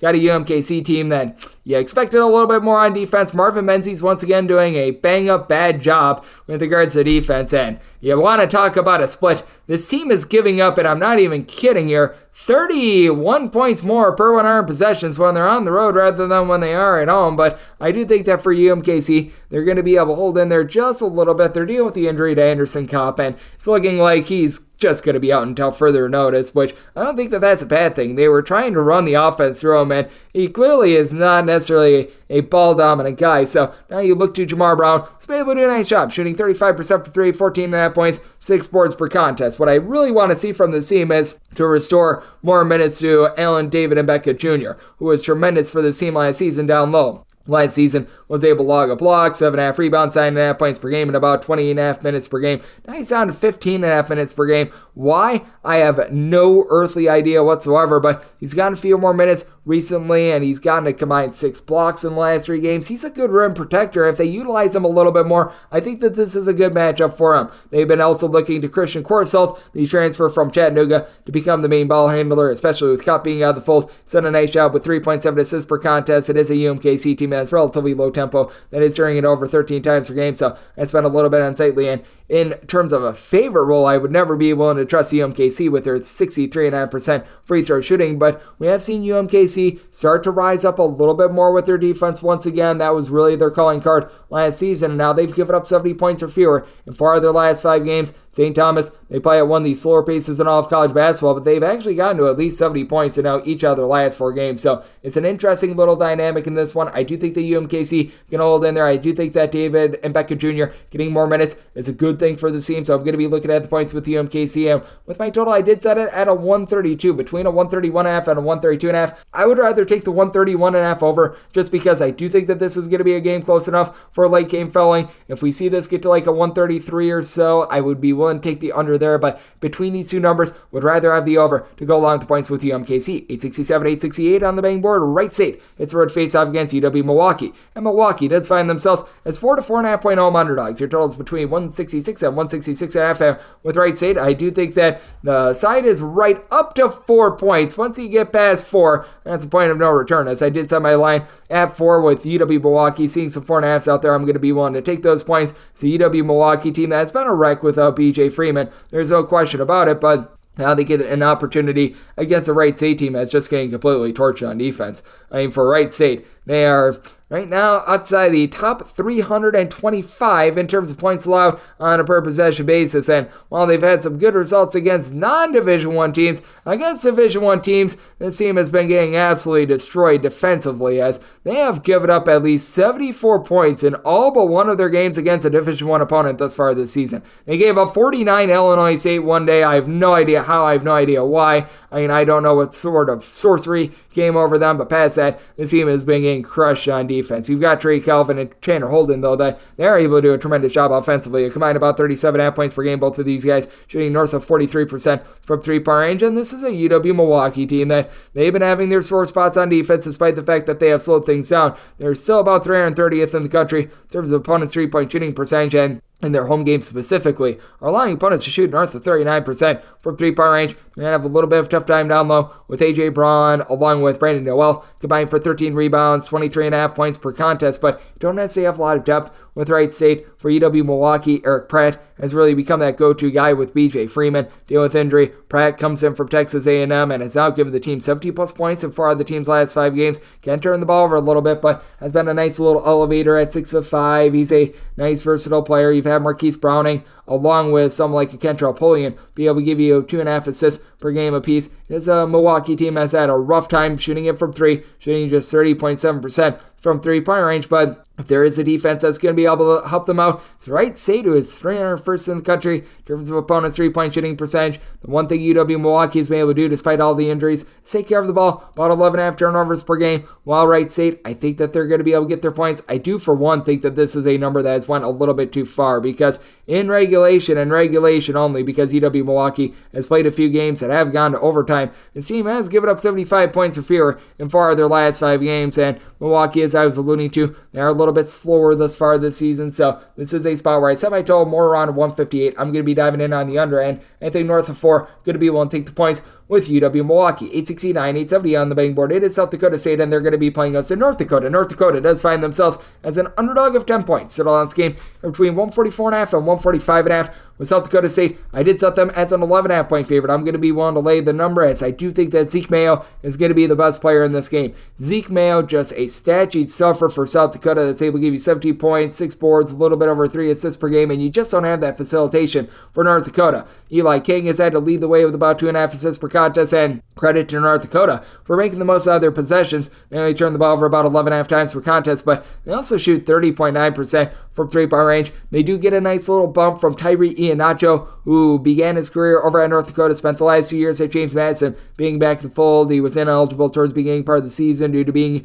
a 2-time transfer, but now he is back out there. But really don't have a lot of rebounding with this team, as you've got one guy in Mr. Amar Kulojovic, who's been able to give you north of 5 rebounds per game. He's at 6.5 boards per contest, so the Achilles heel of South Dakota State, the fact that they don't necessarily have that dominant player down low, is not going to be unearthed. And for South Dakota State, they actually do a good job of rebounding by committee. Each of their top 5 scores to give you at least 4.2 rebounds per game. You've got Charlie Easley, Luke Capel, who have been able to shoot north of 40% from 3-point range. And it is a South Dakota State team that they're shooting less from 3-point range than they have in past years, shooting about 35% from 3-point range. But I do still think that it's more than enough against a North Dakota team that they just have all sorts of warts, and they've got all sorts of weaknesses in terms of points allowed on a per possession basis. It is a North Dakota team that still ranks right around 224th in all of college basketball. I'm not saying that they're amazing or anything like that, but for South Dakota State, they still have been able to do a relatively solid job with Charlie Easley being able to give you about 3 steals per contest. They've done a better job of generating those turnovers. Now they have left themselves very open to giving up wide open threes, but North Dakota has proven that they are unable to hit these shots. They were held to 45 points a few nights ago against St. Thomas as well, so you've got some massive issues that are starting to percolate there. And for the South Dakota State team, it is a squad that, while they've been a little bit all over the place in terms of their defense, they've been able to play a little bit more of it recently. They have given up 70 points or fewer in now 5 out of their last 7 games, and if you include just regulation and regulation only, 6 out of their last 9. So I do think that South Dakota State going to be able to hold up at the point of attack here. I do think that you still get plenty of points. Both of these teams still have been lackluster in terms of the defensive side of things, which is why I did set my total at 151.5. We've seen South Dakota State just time and time again in conference play really turn it on with their 3-point shooting, and I think that they're going to destroy a North Dakota team that really doesn't have a lot down low when it comes to North Dakota. I do think that this team can have a rough time guarding out there in Summit League play, as I did set my line at 11.5. Going to be willing to lay with South Dakota State, and looking at the over 871, 872 on the betting board. Lindenwood is going to be playing us to Southern Indiana, and Southern Indiana does find themselves as underdogs of 1.5 to 2 points. Your totals between 137.5 and 138. I did set Lindenwood as a favorite of 4 points. I'm going to be willing to lay this number. When it comes to Lindenwood, they've been in quite a bit of transition, figuratively and literally, because they are a team that just 2 seasons ago they were at the Division II level, but I do feel like they've been able to figure it out a little bit more with their piece, as well as Southern Indiana. They have to overcome the fact that they lost each of their top 4 scorers from seasons ago. AJ Smith has been rock solid with about 9.5 rebounds per game, and should be the best rebounder in this game, but that said, he's the only player in this game that really gives you north of 6 rebounds per game. You've got nobody else on Southern Indiana that gives you north of 5.7 boards per contest, and for Southern Indiana, with them losing all their great 3-point shooting from seasons ago, they've had to slow it down, and they still have been relatively inefficient, shooting 31.1% from 3-point range among players averaging north of 4.1 points per contest. Got one guy that shoots above 32% from 3-point range. That'd be the 44% outside shooting of Jack Melky, who's been able to do a solid job, giving you about 9 points per contest. But for Lindenwood, do like what I've been seeing in Darius Bean in the backcourt. Not really too much of a facilitator. He leads the team with about 2.1 assists per contest, but has been able to give you a steal, 13 points per game. And then Keenan Cole's been able to do a nice job with about 17.5 points, 6 boards per contest. From there, you've got a lot of guys that they're just looking to make some valuable contributions with Southern Indiana. Not only are they really lacking with regards to their offense, but defensively, they've now given up 81-plus points in each of their last 3 games against Division I opponents, while Lindenwood, they've actually risen up a little bit with their defense, giving up fewer than 70 points in 3 out of their last 4 games. If you're looking at the plateau of 76 points or fewer, they've now given up 76 points or fewer in pretty much all but 2 of their last 10 games, so they've been able to do a much better job with that regard. It's a Southern Indiana team that does have someone that's able to give you 14 points per game in Jeremiah Hernandez, but has not been able to dial it up from distance. Lindenwood, I do think, is going to be able to do a solid job with that regard, and with the Southern Indiana team being one that gives up about 37% three-point shooting on the road, that should allow Lindenwood to knock down just enough shots to be able to get the job done. Did set Lindenwood as a 4-point favorite. I'm going to be willing to lay the number, and did set my total at 142, while Lindenwood spent a little bit better defensively. A lot of it has come against lesser competition, and for Southern Indiana, I do think that they're going to be able to dial it up against a Lindenwood team as well outside the top 225 in terms of points allowed on a per possession basis, and they're allowing opponents to shoot 44.7% from 3 at home as well. So looking at the over and going to be willing to lay with Lindenwood. 873, 874 on the betting board. It is Stanford playing us to Arizona, and Arizona does find themselves as 12.5 to 13-point favorites, and your total is between 160.5 and 161.5.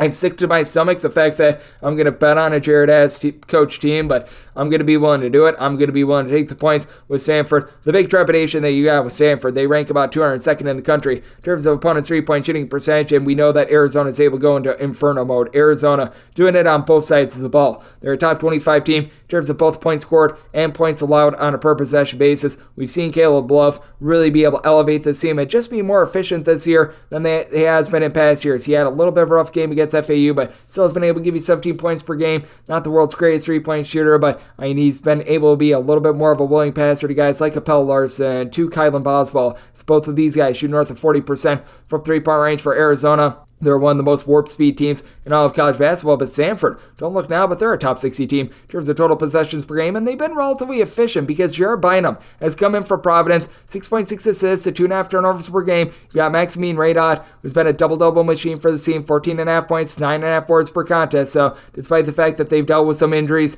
to Spencer Jones, they've been able to overcome that, and they did get Jones back in their last game against Arizona State. Looked like himself with 9 points, 4 boards, 4 assists. So you feel good about that as a Stanford team, and as a whole, they shoot 35% from three-point range. Andrei Stojakovic doesn't really give you much outside of shooting, but he's able to shoot it well from three-point range. You've got a bunch of relatively solid weapons for a Stanford team that offensively they've actually been just fine. It's really on the defensive side of things where you've got your issues in terms of points allowed on a per possession basis. For Stanford, they are clocking in right in the neighborhood about 146, so you do have to hold your breath there, and you know that Umar Ballo is certainly going to be able to get his down low with about 8.3 rebounds per game. Has been a tremendous rim protector for an Arizona team that they do a nice job getting second and third chances. There's just really not much of a way to be able to shut down this Arizona offense, as Arizona has been held below 80 points just twice this far this year. They have not scored fewer than 74 points in any of their games thus far this campaign, but it is a Stanford team that they themselves have been able to get quite a bit going on offense. They've had 2 clunkers where they scored 60 points against San Diego State in that Northern Iowa game. I believe that they were held to 51. That was very much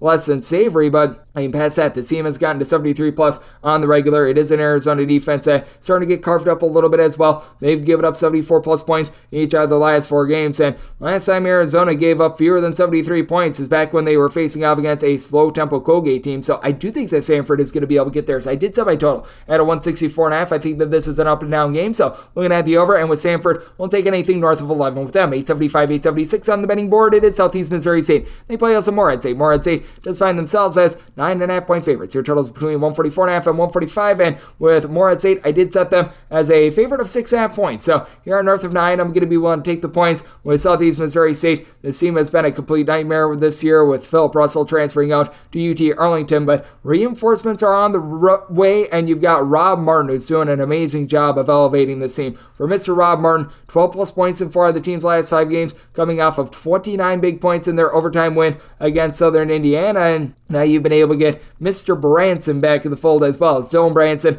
last year a big reason why the team made the NCAA tournament, 6'5" combo player that shot 34% from 3, 7 points, 4.5 rebounds per game, returned for his first action in late December, and set once he's come back, he's been able to give the team 5 boards, 3 assists per game. Not like a tremendous score or anything like that, but it's pop that the team needed as they're turning the ball over 13.5 times per contest. They're only shooting about 31% from three-point range, and deal with the injury to Kobe Clark down low. They just need some sort of rebounding because prior to Branson coming back in the fold, they didn't have anyone healthy that was giving them north of 4 boards per contest, which that really puts them up against it against Riley Minix, who's been a really nice non-D1 transfer for more. I'd say 17 points, 9 boards. Doesn't necessarily shoot it well from 3, but he's able to pop some threes, and that's been big with Morehead State dealing with the injury to Mark Freeman that ended his season before it really began. It's a Morehead State team that they do shoot 36% from 3-point range, but the little things do elude them. They don't force a lot of turnovers. They turn the ball over themselves about 13 times per contest. They shoot about 68% at the free throw line as well, so you do have your issues there, and Morehead State, once again, outside the top 250 in terms of total possessions per game, but even with that, they're about 248th in the country in terms of points allowed on a per possession basis. Southeast Missouri State, they leave a lot to be desired as well, 314th in the country in terms of points allowed on a per possession basis, but giving up 14.2 points fewer per 100 possessions on the road rather than at home. And if they can shut down really your main 2 guards for this bunch, as you've been able to have Jordan Lathan along with Khalil Thomas combined for in that neighborhood about 26 points per contest for Morehead State, while Dylan Thelwell has been your main facilitator. I do think that there's going to be a little bit of brightness for a Southeast Missouri State team that it feels like they're finally getting healthy. They've been able to elevate with their offense, 80 plus points in 4 of their last 5 games. Meanwhile, you've got a Morehead State team that they on offense have been really all over the place. They've actually gotten to north of 80 points in 4 of their last 5 games as well, but they've been playing against a lot of non-D1 teams. I do think that this is going to be a bogged down game. Southeast Missouri State, a top 10 team in terms of possessions per game a season ago. Far from that this season. So I did set my total at 138.5, diving in on the under, and anything north of 7 going to be willing to take the points with Southeast Missouri State. 877, 878 on the betting board. SIU Edwardsville plays us to Western Illinois. Western Illinois, a 5.5 to a 6-point underdog with your total between 133 and 133.5. Did set my line at 6, so you're at a 5.5. I'm going to be willing to lay it. Edwardsville was actually one of your better mid-major defenses in all of college basketball last year. Now they're well outside the top 275 in terms of points allowed on a per possession basis, but they brought the fire on offense. 10 turnovers per game on 36% 3-point shooting, while Shamar Wright is able to give you 15 points per contest. You don't have a ton of rebounding for this team. Only one guy that gives you north of 4.5 boards per contest, but to Marco Minor, despite the fact that he's only 6 feet tall, how about him being able to supply about 8.5 rebounds per game? He's chipping in there 13 points per contest for an Edwardsville team that has still been able to get a little bit of pickpocketing going. Each of your top 3 scorers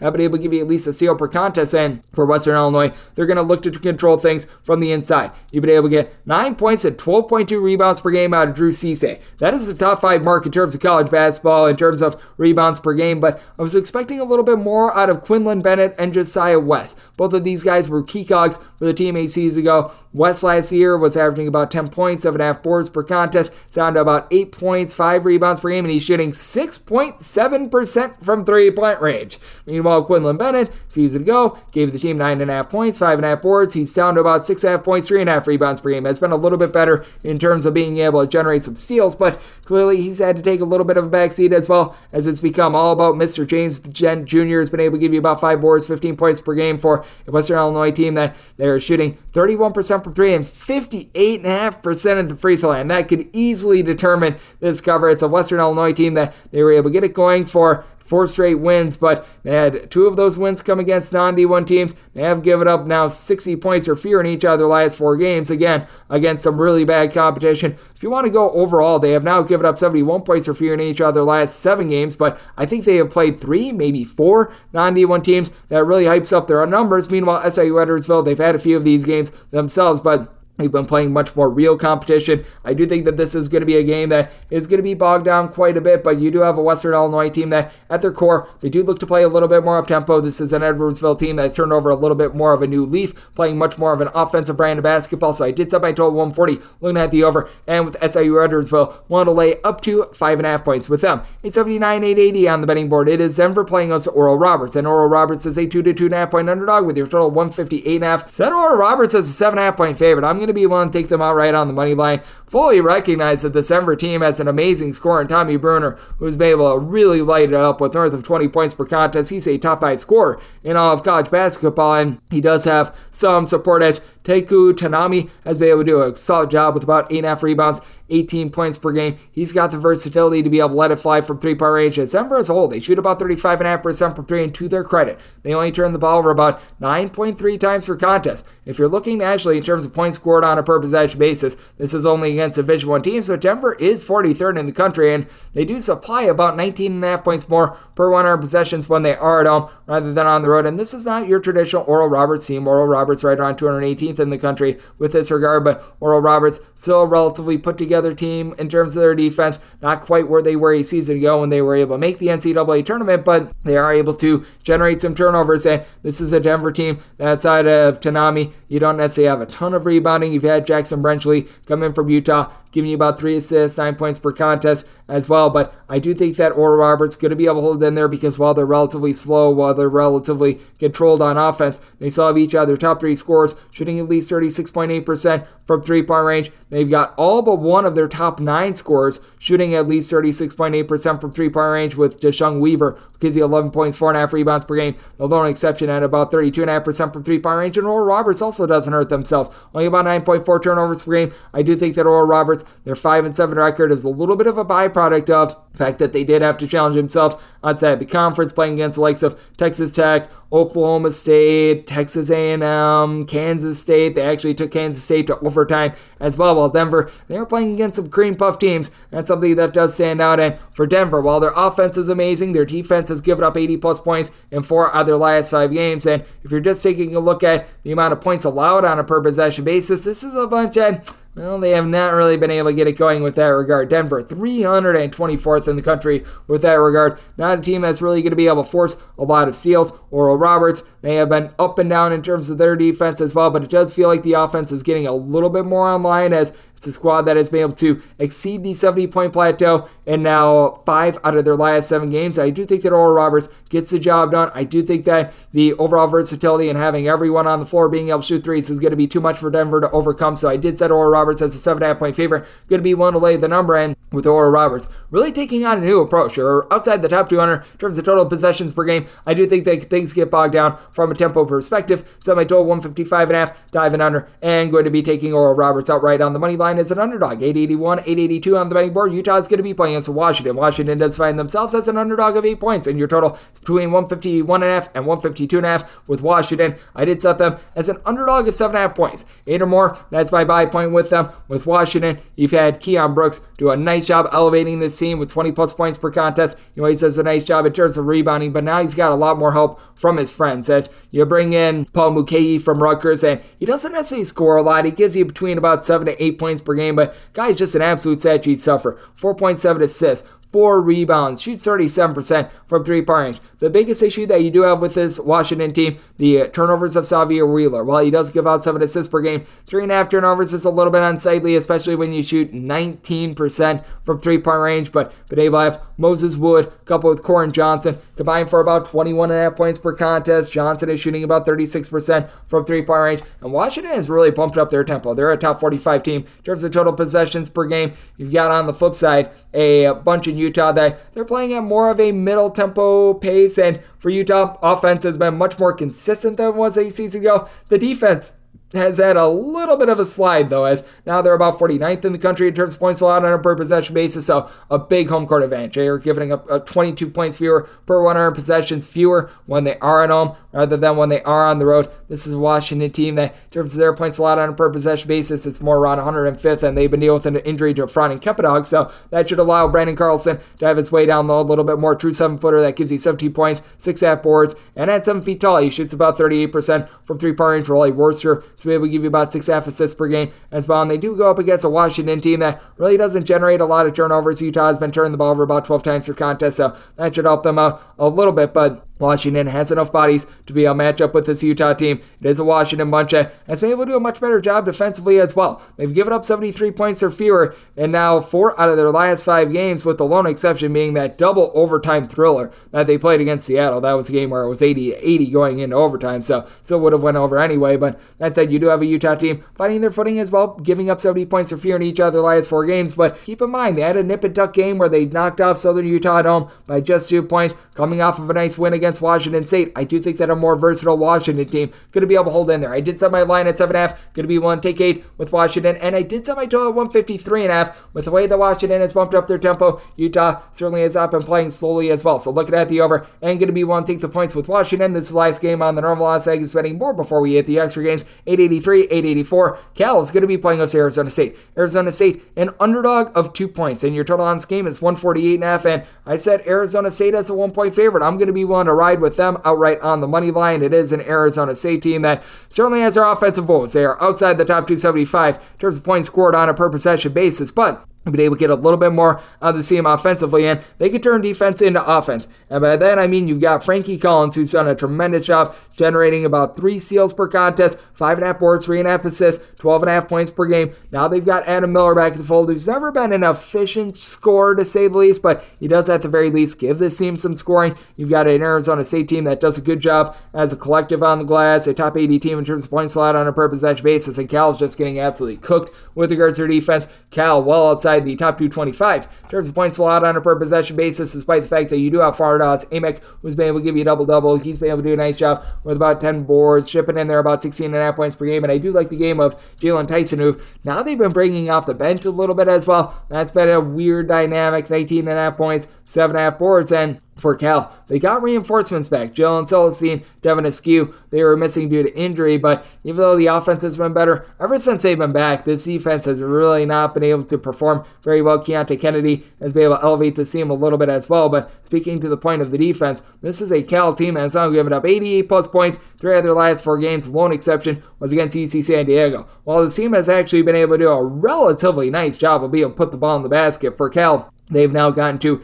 at least 71 points in each of their last 5 games, and in 7 out of their last 8 games. They leave much to be desired with regards to the defensive side of things. And now you go up against a Arizona State team that they are coming off of a nice road win against Stanford where they were able to come back. It is an Arizona State team that they play at a brisk pace, despite the fact that they're relatively solid on defense. They are willing to push the tempo, and they have been giving up a little bit more recently. They've given up at least 73 points in now 4 out of their last 5 games, so you do have your trepidation there, but I do think that with having someone like a Alonzo Gaffney as a nice rim protector down low, with being able to have Jose Perez get some more reps, feel a little bit more comfortable with the offense, Arizona State going to take it to a Cal team that is clearly a work in progress. Going to be willing to ride with Arizona State. I'll ride on the money line, made them a 1-point favorite, and did sell my total 139. I do think that Arizona State swagger comes back on defense, and Arizona State still has been having a rough time on offense, even with Adam Miller back in the fold. So diving in on the under and looking at Arizona State, I'll ride on the money line. Now let's hit the extra games. The normal betting board picks are complete, but there are some extra games today, so we go into the bonus. This will be the DK Network write-up. 306-631, 306-632. It is Iowa State. They play out to New Hampshire. New Hampshire is a 26.5 to a 27-point underdog.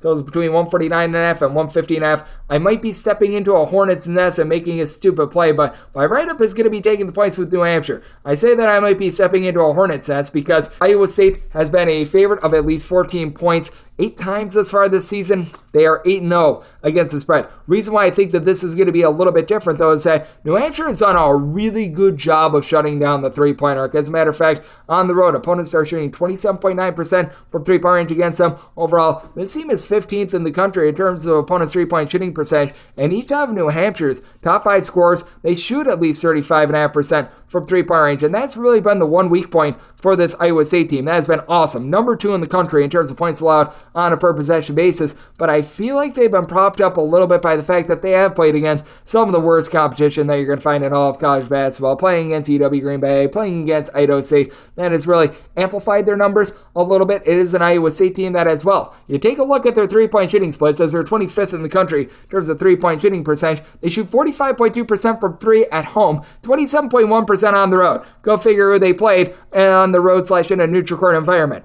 Yeah, actual good teams at being able to guard the three-point arc. So while it is great that Taymon Lisby has been able to give you 15 points, 6 boards, 6 assists, 3.5 steals per game, and there's nobody on New Hampshire that can hold a candle to that, I do think that the offensive numbers are going to be coming down a little bit. Iowa State is still going to be able to force some turnovers as well, but New Hampshire has done a good job of being able to protect the ball. 44th in the country in terms of turnovers committed on a per-possession basis. They're looking to play much more up-tempo. They're now in the top 75 in terms of total possessions per game, and Clarence Daniels, coupled with Ahmad Robinson. These two guys are combining for about 36 points per contest. Robinson is shooting 45.5% from three-point range. Between the two of them, you've also been able to get about 3 steals per contest as well. It is a Iowa State team that should be able to do a relatively solid job down low. New Hampshire doesn't have ideal size, but it's not like Iowa State is some sort of a menace down low. Trey King has been able to give you about 5.5 rebounds per game, been able to get about 5 boards per contest out of Robert Jones as well. You've been able to get good production from three-point range out of Milan Mimo Silovic, who's been able to shoot right in the neighborhood of about 44% from three-point range. But with Iowa State, I do feel like this number has gone a little bit too far, like the way the New Hampshire has been able to play. They played within 20 against UConn as well. This is a bunch as 8-4, coming off of a nice road win against Rhode Island. And for Iowa State, they've been able to cover a lot of these big numbers. These teams just have not been able to guard the arc the way that New Hampshire has, so that should cause for a little bit more competition. I did set my total 144.5. I do think that this is still going to be a little bit more of a defense-oriented game, so my DK Network right pick that is going to be taking the points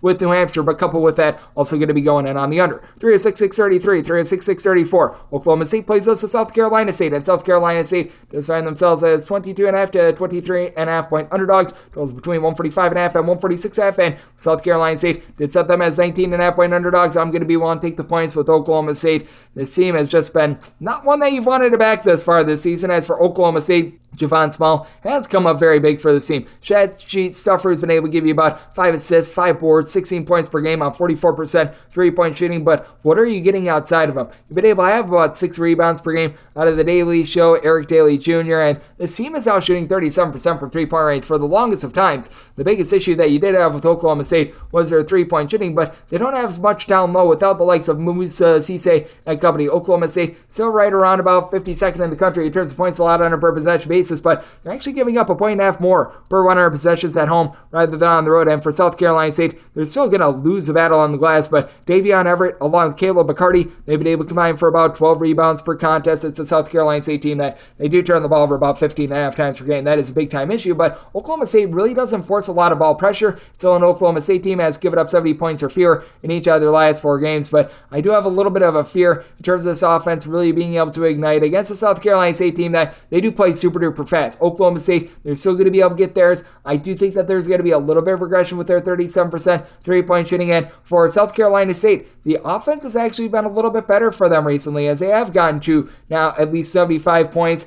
in 3 out of their last 5 games. And if you're looking at north of 70 points, 4 out of their last 6. So I do think that South Carolina State going to hold in there for Oklahoma State. I do think that they're going to play a little bit more of their grinder style. So I did set my total at 145.5 here to 146.5. Going to be diving in on the under, but with South Carolina State, I'm going to be willing to take the points. 306-635, 306-636. Mississippi State is going to be playing us a Bethune-Cookman. Cookman, a 27.5 to a 28 point underdog. Totals between 140.5 and 141. Did tell my total 135.5 going under. Mississippi State, still a top 15 team in the country in terms of points allowed on a per possession basis. Still a team that ranks outside the top 175 in terms of total possessions per game as well. Going up against a Bethune-Cookman team that they actually do a relatively solid job of being able to generate some steals, which is why I did set my line at 25.5. I'm going to be willing to take the points with Bethune-Cookman. You do have 2 guys in the backcourt. They're doing a nice job. And Zion Harmon along with Jacoby Headley. These guys have combined for 29.5 points per contest. It is a Bethune-Cookman team that only shoots about 28.5%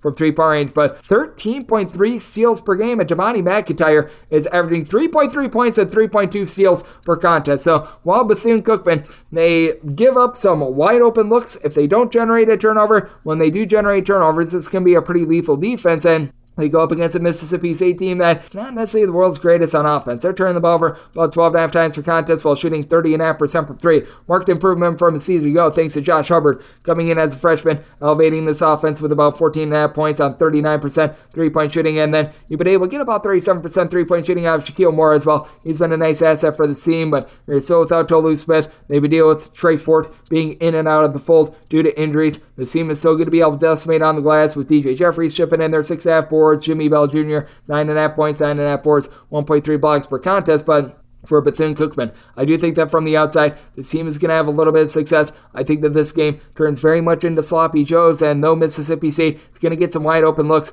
I don't know if they knock them down to be able to cover this big of a number. I did set my total at a 135.5 as a result, diving in on the under. With Mississippi State, could only set them as a 25.5 point favorite, so taking the points with Cookman and the under. 306-637, 306-638. Ole Miss plays us at Bryant. Bryant is a 13 to a 13.5 point underdog with your total between 150.5 and 151.5. I did set Ole Miss as a 14.5 point favorite. I'm going to be willing to lay the number. It's an Ole Miss team that's presently undefeated, and for Brian, feels like this team has been a little bit of a hodgepodge thus far this season. You do like the fact that Earl Timberlake has been able to bring Sexy back. He's doing a nice job down low, piling up 8.5 rebounds, 12.5 points per game, also giving out 4.5 assists per game. So good versatility there, but Ole Miss has really been able to go bombs away from three-point range at 40.7% from the outside. Matthew Morrell has been your main man, 17 points, 3 assists, 2.3 steals on 41% three-point shooting.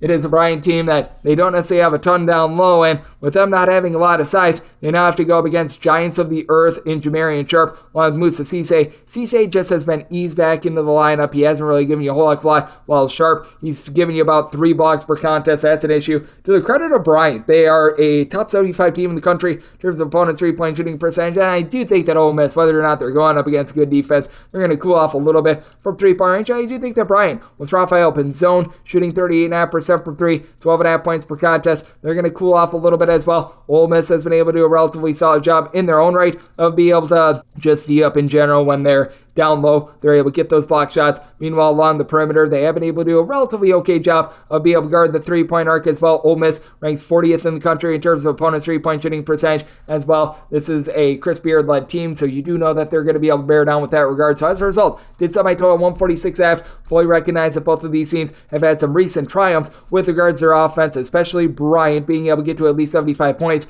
in 3 out of their last 4 games. But one of those games was a byproduct of double overtime. Meanwhile, you've got an Ole Miss team that, despite the fact that the offense has been rock solid, the defense has now given up 68 points or fewer in 3 out of their last 5 games as well. So I do think that things get bogged down. Both of these teams see some shooting regression, so diving in on the under with Ole Miss, want to lay up to 14 points with them, where we got things up with 3 of 6-6-39, 3 of 6-6-40. And JIT plays us some Morgan State. Morgan State is a 3.5 to a 4-point underdog with your total between 152 and 154. I did set Morgan State as a underdog of 3 points. So you're at the 3.5 to 4. I'm going to be willing to take the points. It is a Morgan State team that's been dealing with quite a few ailments. They were hoping to have out there on the floor quite a few nice transfers as they were getting some nice production when he was out there out of Winston Tabbs, who was over at Boston College to begin his career, but is averaging 16 points per contest before he went down. Miles Thompson, a starter over at St. Francis of PA 2 seasons ago, was logging about 10 points, 4.5 rebounds per game, but we still have a pair of guys like in Cameron Hobbs along with Will Thomas, combining for about 20.5 points per contest, and Hobbs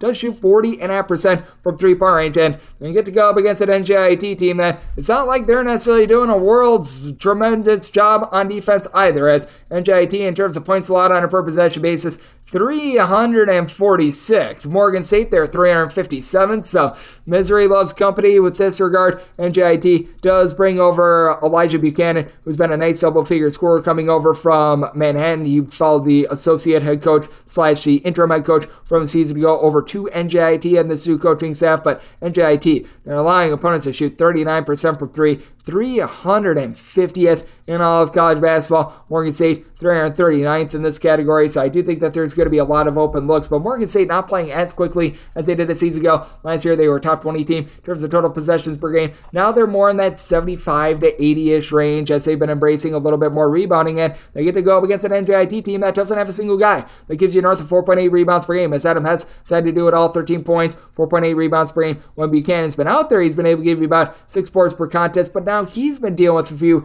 injuries as well, so that does cause a little bit of pause there. Missed their last game against a non-D1 team. I think that was a little bit more precautionary, but do have to take that into account a little bit. It's an NJIT team that they only turn the ball over about 12.5 times per contest, but they've been dealing with a lot of guys that have been in and out of the fold, a lot of guys down low that just have not been able to materialize as well. So I do think that Morgan State is going to be able to hold in there, and I do think that a pair of teams that have been sloppy in terms of taking care of the ball and a pair of teams that are not necessarily playing as up-tempo as they have in past years are going to lead to a little bit of a more eyesore sort of a game. Semi-12, 145 diving in on the under end with NJIT. Can only make them a 3-point favorite, so we'll take north of 3 with Morgan State, and now we'll wrap things up for the Sunday edition of Coast to Coast Hoops, now part of the VSiN Family Podcast. Big thanks to Mid-Major Matt over at FTN Bets for joining me in the last segment. If you do like hearing from this fine podcast, Coast to Coast Hoops, you're able to subscribe wherever your podcasts, Apple Podcasts, Google Play, Spotify, Stitcher, and TuneIn. If you have a question, comment, segment idea, what have you for this podcast, do have one of 2 ways to be able to fire those in. First one is my Twitter/X timeline at @GNN_D1. Keep in mind, letters EM. Name does not matter as per usual. Please do send these into the timeline. Other ways, find an Apple Podcast review. If you rate this podcast 5 stars, it is very much appreciated. And from there, you're able to fire on whatever you'd like to hear on this podcast via that 5-star review, and I'll be coming at you guys every single day throughout the college basketball season. That means I'm coming at you once again tomorrow. Thank you so much for tuning in.